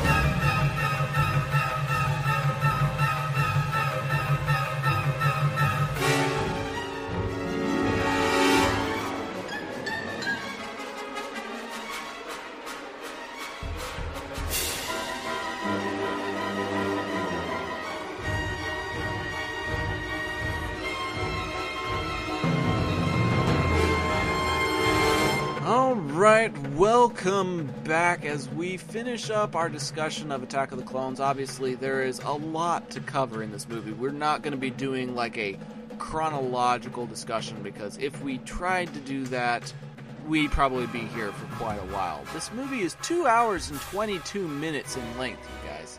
And I only realized that because I was cutting it really, really close with finishing up watching the movie and then jumping on here to discuss the movie. I was like really cutting it close, sitting here going, oh man, we're like Yoda's fighting Dooku. There's probably like 7 or 8 minutes left in the movie, but Ben said he's jumping on in 10 minutes, and I've still got to do this, that, and the other thing. I started like. I think the only way we can possibly cover everything on a show is if we do a commentary. Yeah, which we probably should. We're gonna have to do. We've done Avengers commentary. Now we're gonna have to do a Star Wars commentary. Now we're gonna have to do a Star Wars commentary. I think I have one in mind, but the logistics of it will prove interesting. What if I smuggle my microphone in the Chinese theater in December and we do a commentary for our first showing of episode 9? Stop reading my freaking mind, dude. We'll be very popular people. I was about to say, what if we tried to find a way to do a commentary on episode 9? Are there showings that are like, just for deaf people? I was thinking like private showings because we had even better. We had some friends that hooked us up with like a special showing because they rented out the theater. You remember that? I think I think there's ways that you can rent out certain movie theaters. You can't up by me anyways. It's about $500, but you can do it. Or just go to a certain theater at a certain time of night, like I've done, and you get the whole theater to yourself, and you only have to pay 1-for-1 ticket. That's true. I did that with Force Awakens. I think I saw completely alone in one theater. Wow. Rogue One, I think I saw it with like 2 other people. And then I tend to go late, so like even Aquaman, like there wasn't a lot of people there when I saw that movie, so like I could have done a commentary, wouldn't have bothered anybody. I tend to go on Tuesdays during the day because that's when I'm most free, and there's usually no more than 2 or 3 people in the place that I go to because it's $5 Tuesdays at certain places, and so it's not too expensive and it's not too busy. It's a nice little arrangement. Yeah, we've all got our own little tricks, but here's one thing I wanted to ask you guys: did either of you see it in the theaters, Attack of the Clones? Yes, I did. It was the first Star Wars film I saw in theaters. But please continue, Chris. Yeah, well, I mean, it was the second Star Wars film that I saw in theaters. I saw Phantom Menace as well. But yeah, no, and I think, I mean, I was pretty hyped for the lead up of both of those films, but I think I got a little bit more fully the hype for Attack of the Clones because I was 3 years older than Phantom Menace. Yeah. So, like, I was looking forward to that movie, like, the entire time between Phantom Menace and Attack of the Clones and paying attention to any information that had come out about it over that time period, whereas I think Phantom Menace snuck up on me a little bit. I didn't really know what was going on until, like, the merchandise started hitting, I think. I don't have any... Interestingly, I don't have any specific memories from the theater of either Phantom Menace or Attack of the Clones. I remember going and watching them, but I don't remember anything other than just knowing that I watched them. It wasn't until Revenge of the Sith that I remember actually, like, specific details other than the movie of, like, who I went with and, like, thoughts in my head while I was watching it and things like that, which is interesting. Yeah. Yeah, and I really don't have a whole lot of memories of it either. I just remember there was the first Star Wars film I ever saw in theaters because I missed Episode 1 in theaters. And I always remember, like, the conversation after leaving the theater with my parents. Like, I remember specifically the conversation we had, like, after Revenge of the Sith. It's pretty crazy. I don't remember anything about watching the movie. I just remember that. Yeah. I think I just remember... The conversations after are the most fun, anyways, in my opinion. Oh, yeah. Yeah, I don't remember that with Attack of the Clones. It's weird, like basically, like, rolling things back to, like, 2002 here. So I was, like, I guess I would have been 9, 10. I was 10 years old when this movie came out. I really, the memory that I have the strongest is, I mean, it's really just based on the merchandise. Like, I just specifically remember seeing, like, bags of chips that had, like, little puzzle pieces in them to form, like, character portraits from the film. And then I just remember seeing that blue wall of action figures in, like, Walmart. So I do have kind of specific memories around that. But I think it was really... It wasn't till... kind of a little bit after that I start like really remembering everything that happened in my life that was related to Star Wars. Like, it was just around that time that those memories really solidified strongly. Yeah, I think at that age I really hadn't quite gotten that much into Star Wars yet. And my parents didn't feel like it would be a good investment to take me to go see a movie that I wasn't super interested in at the time. Yeah. And so I actually did not see it in theaters. The first Star Wars movie I saw in theaters was Revenge of the Sith. So I'll have to discuss my thoughts on that when we discuss that next movie. But I was just curious what memories you guys had, if any, about, seeing the movie in theaters. Because to me, there's something tangible about being able to say, I saw it in theaters. That gives you, like, this deeper sense of connection to the movie because you were there when it came out. Yeah. I definitely feel that with Rogue One. You guys both know that seeing Rogue One at the Chinese theater, or seeing pretty much any movie at the Chinese theater on opening night, is something that stays with you for a really, really long time. Yeah. I mean, 3.5 years later, it's still something that I talk to people about. I've still got the photos on my phone, and I'll drag back through it when I'm talking about it with other people and bring it up for them. So there's definitely, like, still some memories attached to them, even if the memories are loose from our childhood, that just become part of the conversation, if you will, which is really fun. Another memory that I'll add while we're on it, though, Sure. and I mentioned this a little bit off the top, is I remember Attack of the Clones was the first DVD that I ever owned. So that's a little bit of a strong memory because that's a huge shift, in technology there, going from these VHS tapes that you could only watch so many times before they really crapped out and there was white bands everywhere. And then obviously you had to rewind them. There was no scene select, like all this stuff.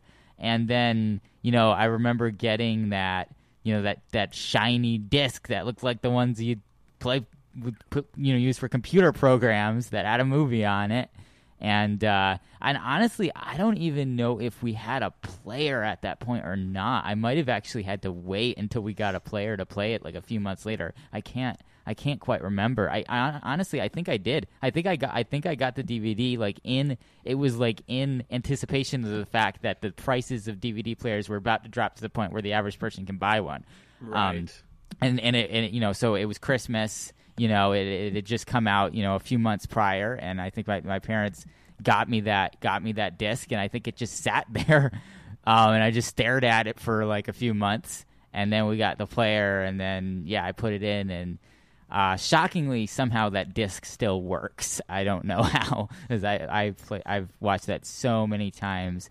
My sister had this thing when she was a child where she liked watching movies on repeat and day after day after day after day. I've never been like that. There's certain movies that I've seen many, many times, but it was at least, a few weeks or a few months between viewings. But I remember there were a few times where the movie of the week was Attack of the Clones, and I know this because there was a certain period where if I look back at our home movies that we took, there was always that certain movie in the background of the home movies playing on the TV. So I think that's definitely another very strong memory that I have from my childhood of the film, of just, getting the DVD, it being the first DVD that I ever owned and played, and then just having it on the TV running constantly at certain points through my childhood. See, my brother was like that for a time. Probably still is. It's just that I've moved out, so I'm not privy to it anymore. Yeah. Where he would watch certain movies on loop, but they were movies that I had very little to no interest in watching whatsoever. At least with Attack of the Clones, I would have been able to tolerate it. But his stuff that he watched, have either of you guys ever seen the Disney movie Home on the Range? I feel like I have. Yes, I have seen that. Yes, that was that the last animated? Was that the last animated film, like cell animated film? Might be. It might be. I'll look that up as you continue your story. I mean, there's not much to it other than that was the thing that he had on loop for a very, very long time. And the primary antagonist of that movie was a man who rustled cattle by yodeling. I do remember seeing that once. That was your antagonist, and it drove me nuts hearing this guy yodel constantly. So, I mean, at least with something like Attack of the Clones or even The Lion King, which he did watch for a time, at least those I would be able to tolerate. But, jeez, Home on the Range, I've still got bad memories from that. So let's talk about some good memories, some good moments from Attack of the Clones. What were some ones that stood out to you guys that you just really enjoyed that sequence, you really enjoyed that action or that execution or that visuals? What were some of your favorite moments? Oh man, all of them. That's even harder than the thing we started off the show with. There's some amazing sequences in this film. I mean, I think that the chase sequence through Crossing at the beginning of the film with Zam is one of the best action scenes in Star Wars. It's such a great balance of action and dialogue. There's some great comedy in there. It's really the first that we get to see of Anakin and Obi-Wan's working relationship with each other when they're under stress. So that's a good introduction to their characters as adults. So that's really, really fantastic. And then I think another one is just the whole battle of Geonosis and all the elements of it, from the arena to outside the arena to the lightsaber battles at the end is a very strong action sequence, and that's one of the most that's one of the largest battles, if not the largest battle that we see in Star Wars, as far as how many troops are involved in it too, which is really cool. And just seeing so many Jedi fighting all at the same time is definitely a sight to behold. And there's just so many little character moments with all the individual Jedi, like Kit Fisto smiling as an example. Just these little moments that are so cool. And it's just obviously at the end, the Yoda versus Dooku is an amazing technical feat to see a fully CGI character fight against a live action actor like that, and have it be so believable and so impactful is a really awesome accomplishment. And I still feel like that scene holds up to this day when it's, oh my gosh, coming up on its 20th anniversary pretty soon. Yeah. In what, 3 years?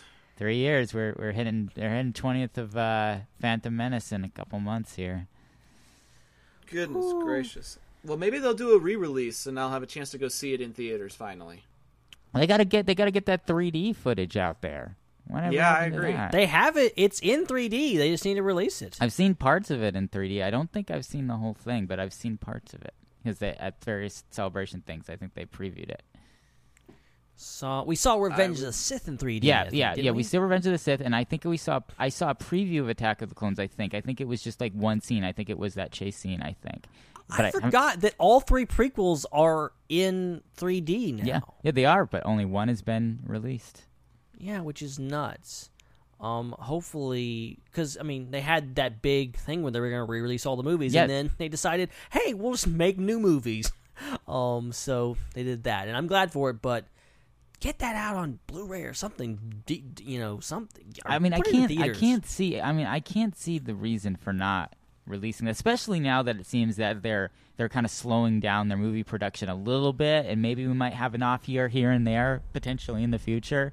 Like, I don't see why you shouldn't do that, because you've already put all the money into doing it. It's like it's just pure profit at this point, and we all want to see it, so it doesn't really even matter how many people show up. Like, it's just money. They need to put all we're 8 years away from the 50th anniversary. They need to put all the movies back in theaters for that. Oh yeah, that would be amazing if they put all the movies back in theaters. Either the really good quality Blu-ray touch-ups of the originals, and then the 3D versions of the prequels, and then a chance to relive all of our more recent memories of watching the newer films in the theaters. Like that would be really awesome. And then we can all sit in the theater for 36 hours and watch all the movies in order. Ah, dang. That would be one heck of a party. And then we die. That would be a heck of a marathon. I saw something online that said the marathon to get caught up on the MCU is over 40 hours or something like that. It is. Wow. Yep. Like, I know for a fact that since I'm trying to get caught up on Game of Thrones, that I'm not going to get caught up on the MCU in time. That's just a fact I'm going to have to live with. But I'm definitely going back and watching Infinity War before I go see Endgame. That's for sure. Yeah, I might just do an Avengers marathon where I watch Avengers, Age of Ultron, and Infinity War. But I don't think I can do the whole MCU. Yeah. That's a good. But like the MCU has like grown. Like, I mean, they're releasing 3 movies a year now. Yeah. So that's a big thing. But like Star Wars, like you had for 30 years, you had 6 movies. Yeah. And now in the last 5 years or 6 years now, we've had 6 movies or 5 movies.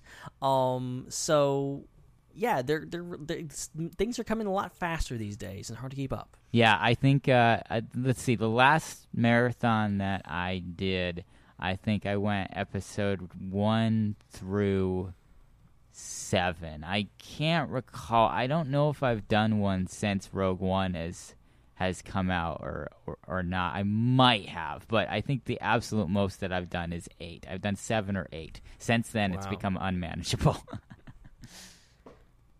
Wow. I mean, I've got them all. I don't really have much excuse other than, I don't know, time. Yeah, well, I would do it with other people, and then it's a matter of how many people can you get together who can carve that much time out of their schedule. Yeah, I can barely coordinate like 2 hours with people, let alone 20. Yeah, it was fun. Seriously. There weren't a lot of people that were able to watch even 1 through 7 all together with me. I think I might have had 1 or 2 other people that made it all the way through. Most people showed up either halfway in and finished it, or had to leave before we finished it, like towards midnight. it was fun. Yeah, I think as much as I love Star Wars, I think my next binge is going to be the extended edition Lord of the Rings trilogy. That is so fun. I did that. I did that maybe 10 years ago, and that was we actually we did it. One of my friends had a like a multimedia theater in his apartment complex that you could reserve, and it was like your typical, like, it was smaller than a movie theater but bigger than like the biggest home theater you could imagine. So it was a very good size, and yeah, we just all crammed in there, ordered pizza, and sat there for like 11 hours and watched those films, and that was a really good time. Yeah, that was awesome. That is pretty awesome. Oh. Man, okay, back to favorite moments. Ben, did you have some favorite sequences from this movie that you wanted to touch on?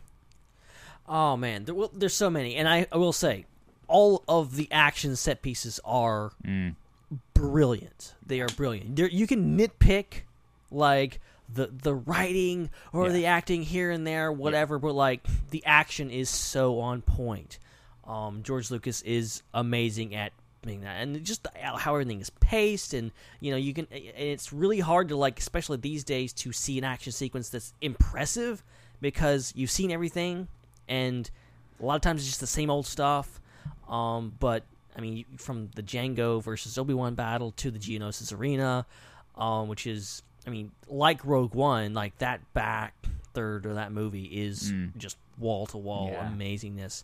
If I had to one specific moment that may be an honorable mention for me for my top 4 Star Wars moments, that little moment of just silence when Dooku's like, "Well, I'm sorry, old friend," and all the weapons just click on, and they're like, "Oh crap, we're about to die," and then look, the gunships are coming down.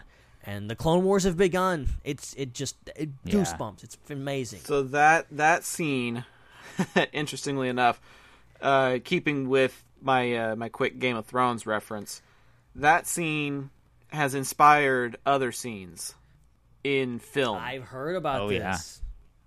Because there is a sequence where this gladiator-style fighting arena was opened up in Game of Thrones, and one of the main characters' lives is at risk, and there's a whole group of rebels/assassins that want to kill her, and it seems like they're about to succeed. They've got her, like, cornered in the middle of the arena, closing in on her, and then out of nowhere comes a dragon to rescue everybody.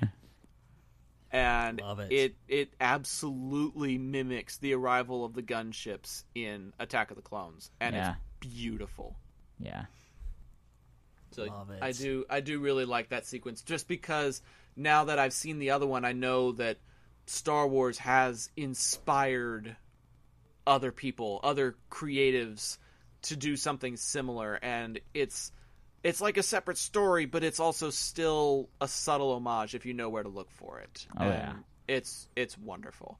So I do like that scene as well, mostly because it's the introduction to the super battle droids. Yeah. Oh yeah. And that is something that I feel like gets, glossed over a little bit in the Clone Wars. You look at the way they behave and the way they carry themselves in Attack of the Clones, they're really intimidating, because you can have a blaster bolt go off of their armor, but if it doesn't disable their gun, they're still shooting. Yeah. And those blasters actually mimic the sounds that come off of an AT-AT. Interesting, I didn't know that. There's one sequence where I hear their wrist blasters go off, and it sounds just like an AT-AT from Empire Strikes Back. Interesting. And I don't mean to claim that their weapons are as powerful, but the sound design just makes you think about it as well. And it's fascinating to watch, because there was one time a B1 was kind of on its way down. It was kind of gimpy and limping or what have you. And one of the B2s comes in and just kind of knocks it over to make room for itself, and then continues shooting at its targets. Yeah, I love that. Yeah. So, like, the super battle droids are really, like, I guess the badasses of this movie, if you will, because they not only killed a whole mess of Jedi and clones, but they also are not afraid to knock over their fellow droids if it means them staying upright and continuing the fight. Like, they are indeed superior to B1s, and the fact that they get mass produced over the course of the Clone Wars just shows what kind of funding they've got. Because if you look really, really closely at the overall view of the arena, you don't see a whole lot of B2s. They're kind of speckled in there, here and there, throughout the B1s. But come the time of the Clone Wars, you see a lot more of them. And so they may have been just on a trial run in this movie, but I also can't help but think something that big and that strong and that much firepower also must be more expensive. Yeah. And so to have that many of them in the Clone Wars means that somebody is funding that many B2s on the battlefield as well. Just a thought. Right. Yeah. Okay. I don't know if I can pick a favorite scene, like just one scene. I'm glad that you guys have mentioned a couple, because I do really like the scene where they're doing the whole retransmit this message to Coruscant, because it shows Obi-Wan in peril, which is not something you see very often. It shows some of the technology in Star Wars, being able to receive a transmission from one person and use your transmitter to send it to somebody else. It also shows that Anakin and Padme are behaving more like a couple than a bodyguard and a senator at this point. Because at the end of that conversation, she says, you know, he gave you strict orders to protect me, and I'm going to help Obi-Wan. If you plan to protect me, you'll just have to come along. So, you know, Anakin's hand does get forced every now and again because he's dating a smartass. And so there is some interesting play that goes on there as well. But one scene that I'm surprised neither of you guys mentioned is the scene in the asteroid belt between Obi-Wan and Jango. Oh, yes. There's just too many good things to mention all of them. The seismic charges. Yes. The visuals of flying through that area, and the sound design of the charges going off, and the way that he's able to evade the missiles. Like, there's a lot to that sequence that is really, really fun. Along with Obi-Wan's sarcasm of, like, flying is for droids. This is why I hate flying. This is why I hate flying. Doesn't he say flying is for droids, or is that another... He says flying is for droids in Revenge of the Sith. Does he? Okay. See, this is why we do the quotathons, because I get my quotes mixed up, apparently. Yeah. So we're gonna get to that in just a second, but first we need to move into final thoughts and planet scores for this movie. Chris, have you been with us since we've introduced planet scores? No, I'm like, what is this? So it's a fairly new thing that we've done for the last couple of months. We're creating a database, if you will, that's kind of like the IPC version of Rotten Tomatoes. Oh. Where we do aggregate scoring out of 10 and try and get numbers from people in the chat and on social media and stuff like that as well. And then we come up with overall percentages of how we and our listeners think of a particular movie. You're allowed to use the decimal points, so it could be like 8.6, 9.4, et cetera, et cetera. But, you know, sometimes people just go with an even number. So totally your call. But, Ben, why don't you lead us off with final thoughts and planet scores so Chris has an idea of how it works? All right. So my final thoughts are, as I said, I realize the issues with this film. I totally. We didn't really talk about them a whole lot this movie, this discussion, and I'm glad we didn't, because I think there's a heck of a lot to be excited about with this movie. There's a heck of a lot to appreciate, from the action to, yes, some of the acting is really great. Some of the writing is really, really great, I think. I think there's some really strong points in addition to the weak points that should be celebrated. And this movie is a lot of fun, and especially that back half is just non-stop, wall-to-wall fun action and a lot of comedy. Yes, I'm one of the people that appreciates 3PO's dad jokes, all right? I'm going to say that right now. Oh, now where are you taking me? Oh, this is such a drag. Gotta love it. Gotta love it. I know a lot of people hate it, but I love it. But just overall, I think it's a fun movie. I don't know where it ranks, because I don't rank Star Wars movies anymore. I'm just not doing that. But it's up there, and I always enjoy it every time I watch this movie. And I'm struggling to find a good rating for it, because I don't know. It's. I think I'm gonna go like an 8 out of 10 for me. So an even 8.0 then.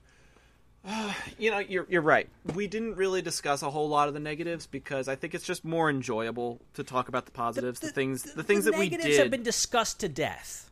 They've been discussed on social media. They've been discussed on other shows. There's plenty of opportunities to say, oh, I didn't care for this, or oh, I didn't like that, or oh, this acting was cheesy, this scene was terrible. But, then there's also scenes like Shmi's funeral, where you see Anakin promise that he's not going to fail anyone again. And Owen and Beru are both there observing this. 20 years later, Luke is reckless and impulsive, and Beru says, Luke's just not a farmer, Owen, he's got too much of his father in him. And Owen says, that's what I'm afraid of. Mm-hmm. That scene justifies Owen's claim in A New Hope. Yes. He's absolutely aware of what's going on and can totally see the similarities there. And that is just some of the brilliant storytelling that exists in this movie. There is some cheesy stuff, like the talking about sand being coarse and rough and getting everywhere. But that's what the internet is for, to take something like that and turn it into a meme so that it still gets remembered. Even if it is a conversation in jest, at least people are still talking about this movie 17 years later. Exactly. So for that, I have a hard time putting any knocks on it. I went back and I looked at what my rating was for The Phantom Menace, just for comparison. And then I'm also thinking about what my rating for Revenge of the Sith is going to be. Looking at this as a trilogy. I'm probably not going to be looking at it as a saga, but maybe by trilogy I'll be looking at these ratings. But I did enjoy the second half of the film. I realized that I was going to be crunched for time, and so I really only watched the second half of the movie. And there's nothing wrong with the first half of it, not by any means. Not the fight scene on Coruscant with Zam and the Death Sticks. You get to see some of the depths of the planet. But I think after you've gotten through some of those slower sequences, it really does pick up and turn into a pretty fantastic finish. And so, absolutely.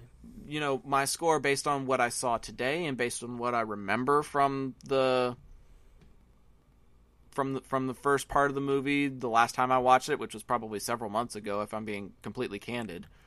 I think I have more praise for this movie now than I do complaints, which is probably the first time in a long time I've been able to say that. Wow. So, for me, it's probably going to be an 8.5. Nice. Yeah, this is difficult. This is really difficult for me to give a number to this movie, because it's of all the movies I've ever seen, I have the most possible scales to grade this on. I can compare it to the other Star Wars films. I can compare it to just other films in general. I can look at, just personally how what the movie means to me. And it's it's all different. I get different results when I do it different ways.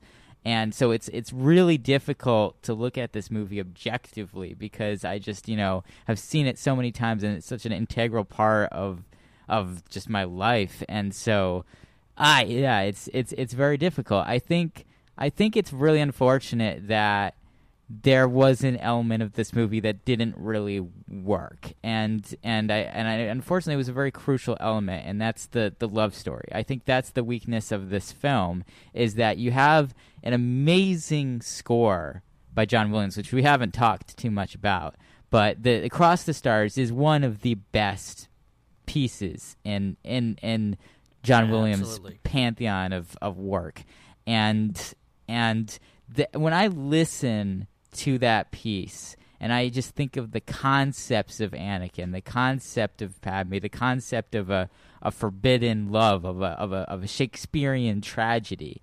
I get so much emotion out of John Williams' interpretation of that through the medium of the orchestra. And I feel like that's what ideally, that's what that should be. That's the best portrayal of that story is that emotion. And unfortunately, I think the lack of oversight in the script and maybe the lack of direction on the set with Natalie and Hayden, it did not come to fruition on the screen like it did in the soundtrack. And in some of the most clunky moments of the film, and the moments that people point to when they're saying why they don't think this might be one of the worst Star Wars films, those are all moments that are related to that love story and the way that it's executed. So it's unfortunate because, as we've found out tonight through this discussion, pretty much the rest of the film is awesome. There's just as we said, the action sequences are great. There's just really strong acting by so many other actors throughout the film. I mean, Ewan is spot on the whole time. Christopher Lee, a legend. Like we said, the bits of Sam Jackson that we saw, some of his best work. Absolutely an amazing film. And it's just so unfortunate that it just didn't quite all come together with the Anakin and Padme stuff to match the emotion on the screen that I feel when I listen to Across the Stars. And so as a result of that, I mean, while it's such a great movie that means so much to me, I can't give it, a 10 out of 10 or a 9 out of 10, because objectively, there are Star Wars movies that are better executed, that are more complete movies where all the pieces are working better. And obviously there's films that we consider to be near perfect, if not perfect. So you can't rank it with anywhere near those films. But I think I'm going to follow the lead of you guys. I think that the 8 range is a good spot to put it, because 80% of this film is great. So I will say 8.0. That's what I'll give it. I think that's very fair. And I think you're right that there's a lot to look at in this movie, a lot to take in, and we just prefer to look at the 80% rather than the 20%. Yeah. Going back to John Williams for just a second here, I know we're running short on time, but that is something that I wanted to touch on that I forgot to. The sequence where Anakin loses his mom in the Tusken Raider camp, and you get a very fast pace string score. Yeah. And his eyes almost start to turn color, if you will, from the firelight.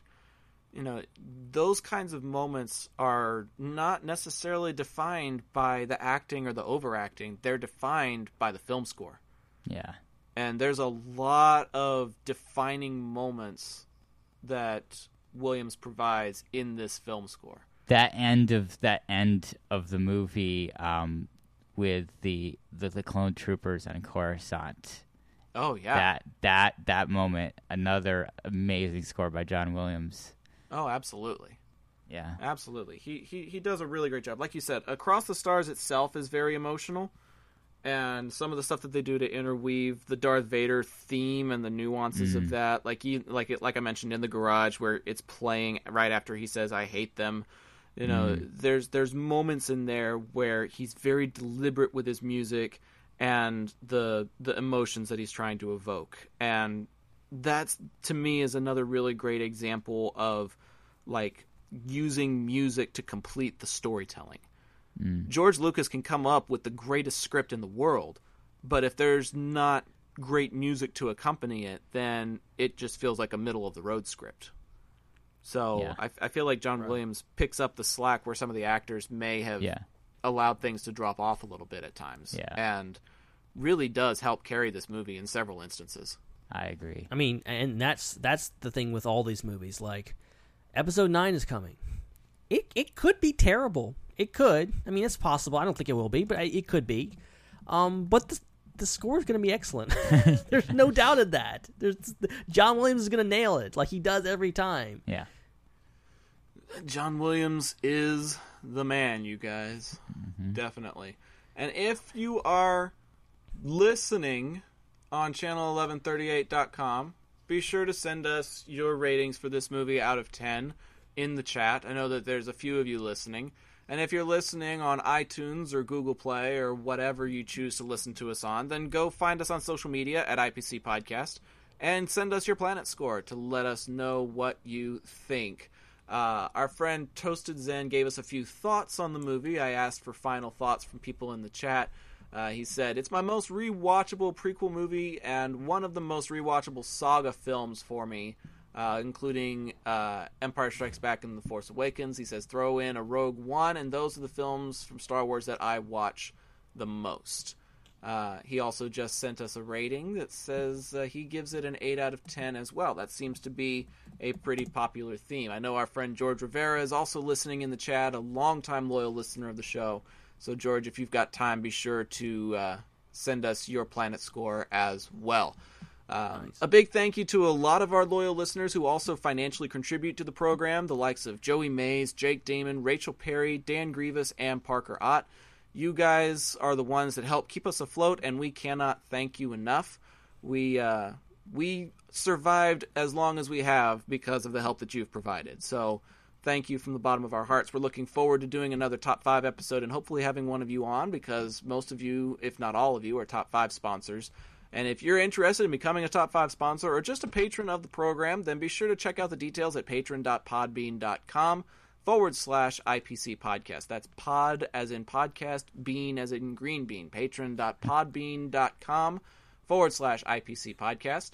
And if you want to find other episodes of this show, as Chris alluded to at the beginning of this episode, we talk about things outside the Star Wars universe as well. We just did a review of Captain Marvel not too long ago, which should definitely be worth the listen. And you can find that and all of our other episodes on ipcpodcast.podbean.com, as well as iTunes, Google Play, and our partners over at StarWarsUnderworld.com. Yeah. Okay, I need to take a breath. I always do that. It's like all one breath, and I just need to do something a little bit different. Speaking of marathon. Seriously, no kidding. So, Ben, one thing that we did the last time we discussed these movies, and I was telling Chris this a little while ago, the last time we discussed the saga films was fall of 2015. Wow. It's been quite a while since we've talked about these movies, but one thing that I do vividly recall doing was a quote-a-thon rather than a quote of the night. Usually on the show, we'll play a particular snippet and let others do the talking so we can take a quick drink of water or take a breath or whatever, but it's not going to be the case tonight. We're going to take a couple of minutes and try and reenact the scene from Django's apartment.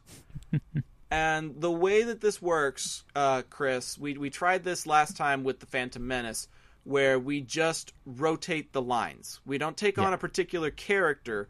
We just rotate to whatever the next line is. That's the one that we do. So one line you could end up being Obi-Wan, another line you could end up being Taun We, another line you could end up being Boba Fett. Yeah. Doesn't matter. But we're going to do the scene in Django's apartment and make it all the way up through something maybe like pack your things, we're leaving. That would probably be the last portion that we do. So it's not going to be a super long sequence, but we'll see how far we can get and see how well we can do it word for word. So I guess I'll lead off. All right. Who's doing which character? I forgot. We rotate. Okay, we rotate. Okay, we cool, rotate. Cool. So it's not a particular character. We just rotate. So I'll say the first line, and then Ben, you would say the next line. Chris, you would say the next line after that. Probably barely going to do anything. I'm so terrible at this. So. Even I'll if try. Even if it was a character that I just did a line for, you would still be picking up the next line. If that makes sense. You can't be more terrible than me. Than I was terrible. I don't know if I'm even going to be able to. This is destined for failure. I don't even know if I'm going to be able to get the first one. Well, here I have no idea. I found something that could be considered a makeshift script. It's better than nothing. That's in the Skype. Helpful. That's in the Skype chat now. You kind of have to scroll down about midway through in order to try and find that particular sequence. But that's what I found it because I do remember the lines. I just don't know what order they're in. Fair enough. Yeah, that's the difficult thing. Well, this will be helpful. That's kind of along the lines of what we're gonna do, and then we have one more segment before we close out the night. So just a few more minutes left in this episode, but hopefully this should prove entertaining, because if we're all as bad at this as we think we are, even with the help from a certain script link, we might do okay. We might not do okay. I guess we'll find out. Well, I'll be able to keep it going. I can read a script. I can do that. We're kind of cheating, but it's our own show, so who cares? Okay, I'll open up with Tonwi, and then we'll just rotate through all the way to pack your things, we're leaving. All right. Wait, who's second and who's third? Ben, can you be second? Yes. Right. Okay. Here we go. Boba, is your father here? Yep. May we see him? Sure. Dad, Tonwi's here. Django, was your trip productive? Fairly. This is Jedi Master Obi-Wan Kenobi. He's come to check on our progress. Your clones are very impressive. You must be so proud. I'm just a simple man trying to make my way in the universe. Ever made your way as far into the interior as Coruscant? Once or twice. Recently? Possibly. Then you must know Jedi Master Sifo Dyas. Boba, Rudad Soy. Master who? Sifo Dyas. Is he not the Jedi who hired you for this job? Never heard of him. Really? I was recruited by a man called Tyrannus on one of the moons of Bogdan. Curious. I've hit my first brick wall. That's what you get for not opening the script. I couldn't. Points for getting this far without using it. Right? I'm impressed. Okay. Yeah, I'm surprised at myself. I'm very impressed. Somebody else take it. Do you like your army? I look forward to seeing them in action. They'll do their job well. I guarantee that. Thank you for your time, Jango. Oh. No, that's all right. Go. I think that was mine. Thank you for your time, Jango. Always a pleasure to meet a Jedi. What is it, Dad? Pack your things. We're leaving. And scene. Yes, awesome. Nice. We are leaving. Considering there was only 2 flubs, 1 brick wall, that was actually really good, guys. Yeah. Round of applause for everybody. Reading is easy. I'm impressed by Ben. Ben is very impressive. Yeah, trying to do it from memory. So what we did last time was we tried to start at the beginning of the movie and like just see how deep into it we could go. I think I was around. I was around for one of those at one point. I remember that. Oh man, trying to do that for The Force Awakens was ridiculous. Because we'd only seen it like 3 or 4 times. But yeah. Oh my goodness. All in good fun. And speaking of which, we have one more fun segment before we call it a night. But we're running short on time, so we're gonna breeze through this one as quick as we can. Everybody who is listening live, I want you to go ahead and get out your hashtags and start putting them in the chat. If you're listening on social media, then go put them on social media: Facebook, Twitter, Instagram, Pinterest, and anything else that carries a hashtag. Because it is time for the 230-somethingth time. It is time for hashtag BBQ Watch. Barbecue. Barbecue. Barbecue. Barbecue. Barbecue. Barbecue it. Barbecue it. Barbecue it. Barbecue. Barbecue sauce. Barbecue sauce. Barbecue. Barbecue. Barbecue. Barbecue. Barbecue. Watch.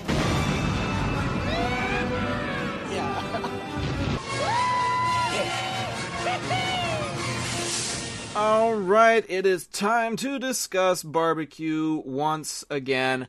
And this one is actually one that's very near and dear to my heart because it's not just barbecue, it's also March Madness.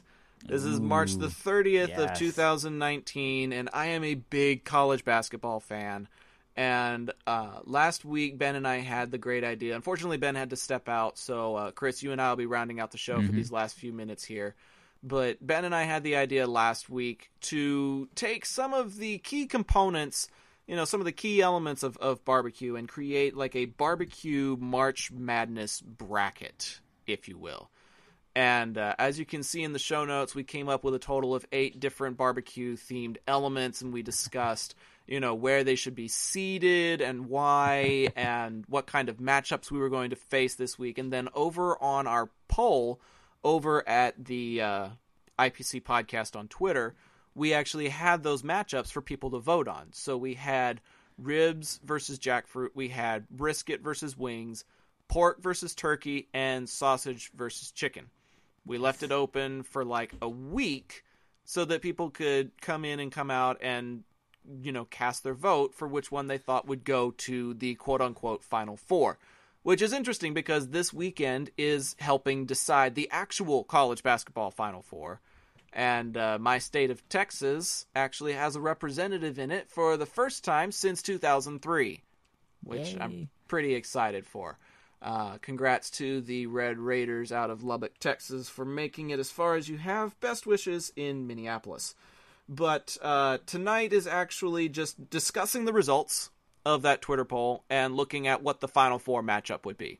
So, Chris, I know that barbecue isn't like a big thing for you too terribly much. Mostly vegan options and vegetarian options at this point. Am again, I right? The way that I look at it is that when you're talking about like all these things, you've got the animal-based versions and you've got the plant-based versions, but the final product, can be either. And you got plant-based burgers and you got animal-based burgers, etc. And you've got pulled jackfruit versus pulled pork, and so it's like the concept of barbecue is still a concept that's very near and dear to me, and I love it. It's just I go for the ones that have plant-based ingredients versus animal ingredients. That's the only difference. Well, and that's fair. And we did try and include a plant-based option. Oh, cool. By putting jackfruit as the number 8 Nice. seed.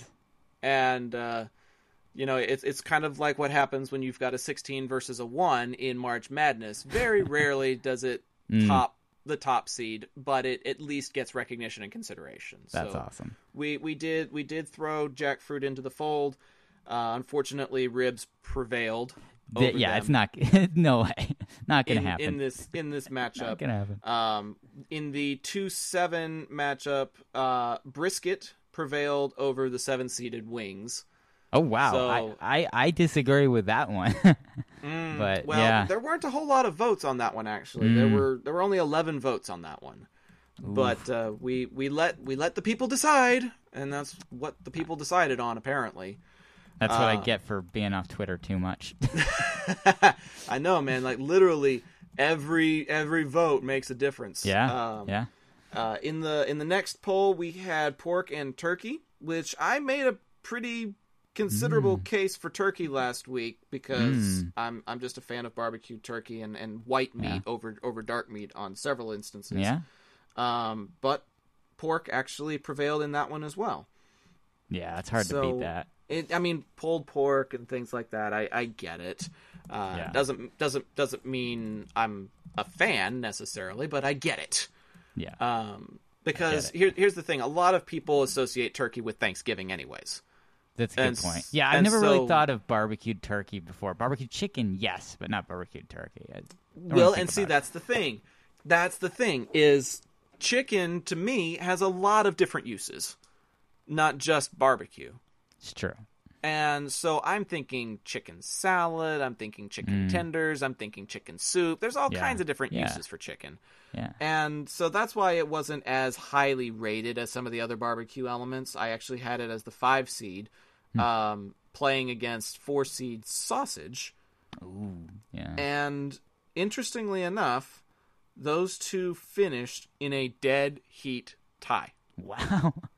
16 votes, 8 for sausage, 8 for chicken. That's actually surprising to me. I would think chicken would get a little more love there. I mean, it's like you said, it's so versatile. Like sausage is sausage. Like you don't do much with that. Well, okay, so the case that we made last week involved maybe something like German sausage compared to barbecue sausage. Yeah, there's different types of sausage, and there's even vegetarian sausage options. Of course, as well. It's true. And there's vegetarian chicken options too, like chicken with an apostrophe. That's so. Yep, it's a thing. I never would have considered it, but it doesn't surprise me. Yep. It does not surprise me. So here's what I want to do. We've still got a few people listening live in the chat, I think. So we're going to give it to you guys because you are the loyal listeners. You're the ones who have decided to actually join us on channel1138.com. So you need to cast your vote, sausage or chicken. Well, you're gonna we know cast it who live. Ramsey Bolton has voted for. Oh, he's definitely going to vote for sausage. Oh man, I love to hate Ramsey Bolton. Not gonna lie, he's one of those guys that he just commands attention on the screen, but at the same time, you're just like, I don't like you, not a bit. So I mean, there's quite a few people that I feel that way about, honestly, including someone like Cersei Lannister. Yes. Not the biggest fan of her either. I was a fan of Tywin though. I liked what he represented. Like, the acting there is fantastic. I'm really curious to see what he's going to do in the Godzilla movie. Yeah. Oh yeah, I'm looking forward Charles to that. Dance is just a phenomenal actor in general, and so I'm really curious to see what happens, and I'm really curious to see what you guys in the chat are going to vote on. Come on, Toasted Zen, make a decision. We're waiting on you. George, you're the one who's going to decide this. Toasted George, Zen, where are you? George and Kathy, you guys have interacted with us tonight on the show. You have an opportunity to send one of these two to the Final Four. Be sure to cast your vote. The winner of this, what is it? Sausage versus chicken matchup faces ribs in the Final Four. Ooh, that's gonna be something else. It's gonna be really interesting to see because number 1 seed ribs plays the winner of 4 versus 5, and we will have brisket facing off against pork for next week's round. And then one of the things that we're talking about doing is including side items. That's a good idea. What kind of side items? Maybe do like a 4-piece poll with like beans, coleslaw, potato salad, and I don't remember what the fourth one was. A pickle, maybe. Oh, you gotta have a pickle.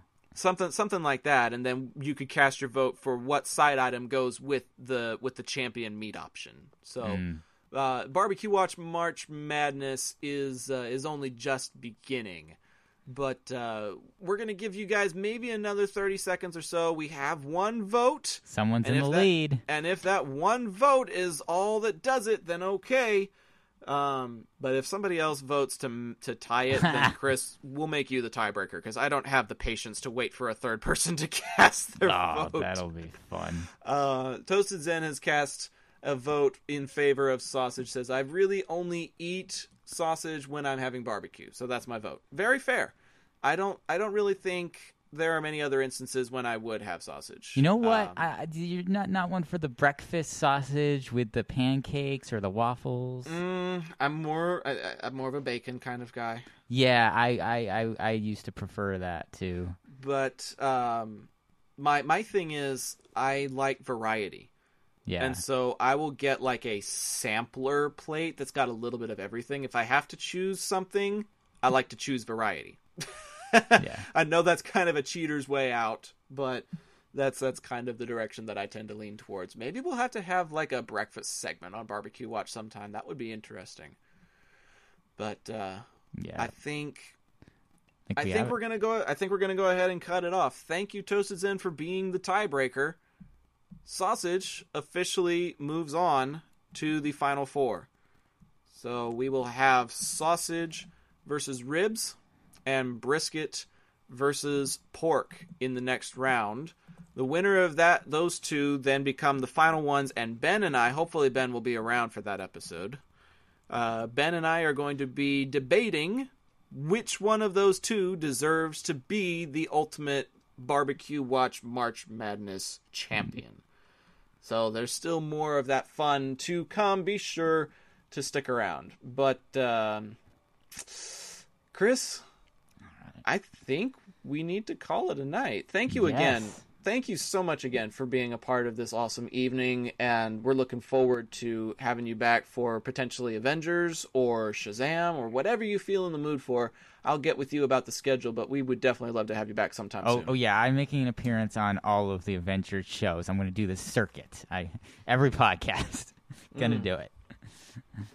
I mean, Endgame has so many implications, it's kind of hard not to talk about it at some point eventually. Yeah, no, so. I remember last year with Infinity War. It was on quite a few shows about that. That was good times. So in between those guest appearances, where can the folks at home keep up with you? Seek 3PO on social media, Twitter and Instagram, and then also seek3po.com as well. I'm still in that zone where all my awesome projects are secret right now. So, but so if you follow all those things, you'll be the first to know when they're not. Well, that's awesome. And you're also on the SWU, so you can keep up with him on the Star Wars Underworld podcast every Thursday, and potentially articles and such on StarWarsUnderworld.com as well. So plenty of ways to stay involved. And the SWU is a partner of IPC, so you'll find episodes of the IPC podcast on there as well. You can find Ben on social media at Ben Hart with no E on Twitter and Instagram. And you can find me on Twitter and Instagram as well on ZAC_DFW. And a reminder that you can find previous episodes on iTunes, CastBox, Google Play, StarWarsUnderworld.com, and our hosting site, ipcpodcast.podbean.com. You can also make one-time contributions to the show and get some really awesome swag at the same time by going to tpublic.com/user/IPC podcast. We actually have a Barbecue Watch shirt available right now. We've also got coffee mugs, we've got stickers, we've got throw pillows, we've got totes, we've got tank tops, we've got hoodies. You name it, we've probably got it. Go check all of that and more out over there at tpublic.com/user/IPC podcast. A deep breath before we call it a night. Chris, thank you again for joining us and legging it out as long as you have. I know that took up quite a good portion of your evening, but we appreciate having you on. Oh, heck yeah. I mean, whenever you schedule a show at the same time as a Red Sox game, it's super easy because, I can just do both. Dude, I've got the Rangers game on a little pop-up window myself, so it's just one of those things. It's become like a part of the culture. That's just part of what goes on. So what's going to happen is next week's episode of the IPC podcast. Let me see. I'm going to check our schedule real quick, but I believe the next thing that we're going to have to kick off the month of April will be a newsreel. So we'll be talking about some of the pop culture news and stuff that's going on and potentially discuss a top 5 element as well. And then the week after that will be Celebration Chicago. So there's definitely going to be plenty of stuff to talk about from there as well. Talking about what's happening from the galaxy far, far, far, far away. You guys are so dang far this time. I'm so bummed that I don't get to go. Just putting that out there. But, well, somebody will kidnap you. Yeah, I hope so. And if not, I'll just kidnap myself the next time there's a celebration. Heck yeah. I do intend to go to at least one before I'm too old to do this kind of thing. Where's that celebration, Texas? I mean, now that they're being creative with their locations. I could see a celebration Houston potentially. Yes, that is like the 4th biggest city in the country now, I think. It's one of the biggest cities in the country, and they've got a decent airport to be able to handle international travel, I think. Although I feel like the next possibility would probably be Atlanta. Ooh, yeah. Yeah, I can see that. I think Celebration Atlanta's on the horizon. The only reason they've done them in California and New York is because of the size of their international airports there. O'Hare at Chicago is definitely one that can handle it. Yeah. So I think a Celebration Atlanta is definitely on the horizon. But yeah, what's on the horizon for us will be a top 5 episode next week right here on channel1138.com. But that's going to do it for us tonight. I'm officially putting episode 231 in the books. For Ben Hart and Chris Sequel, I'm Zach Arnold. Thank you for tuning in this week. We hope that you'll tune in next time. But until that time comes around, we just want to leave you with this closing thought. The first step toward loyalty is trust. And we trust that we'll see you next week right here on IPC. But until then, good night, everyone.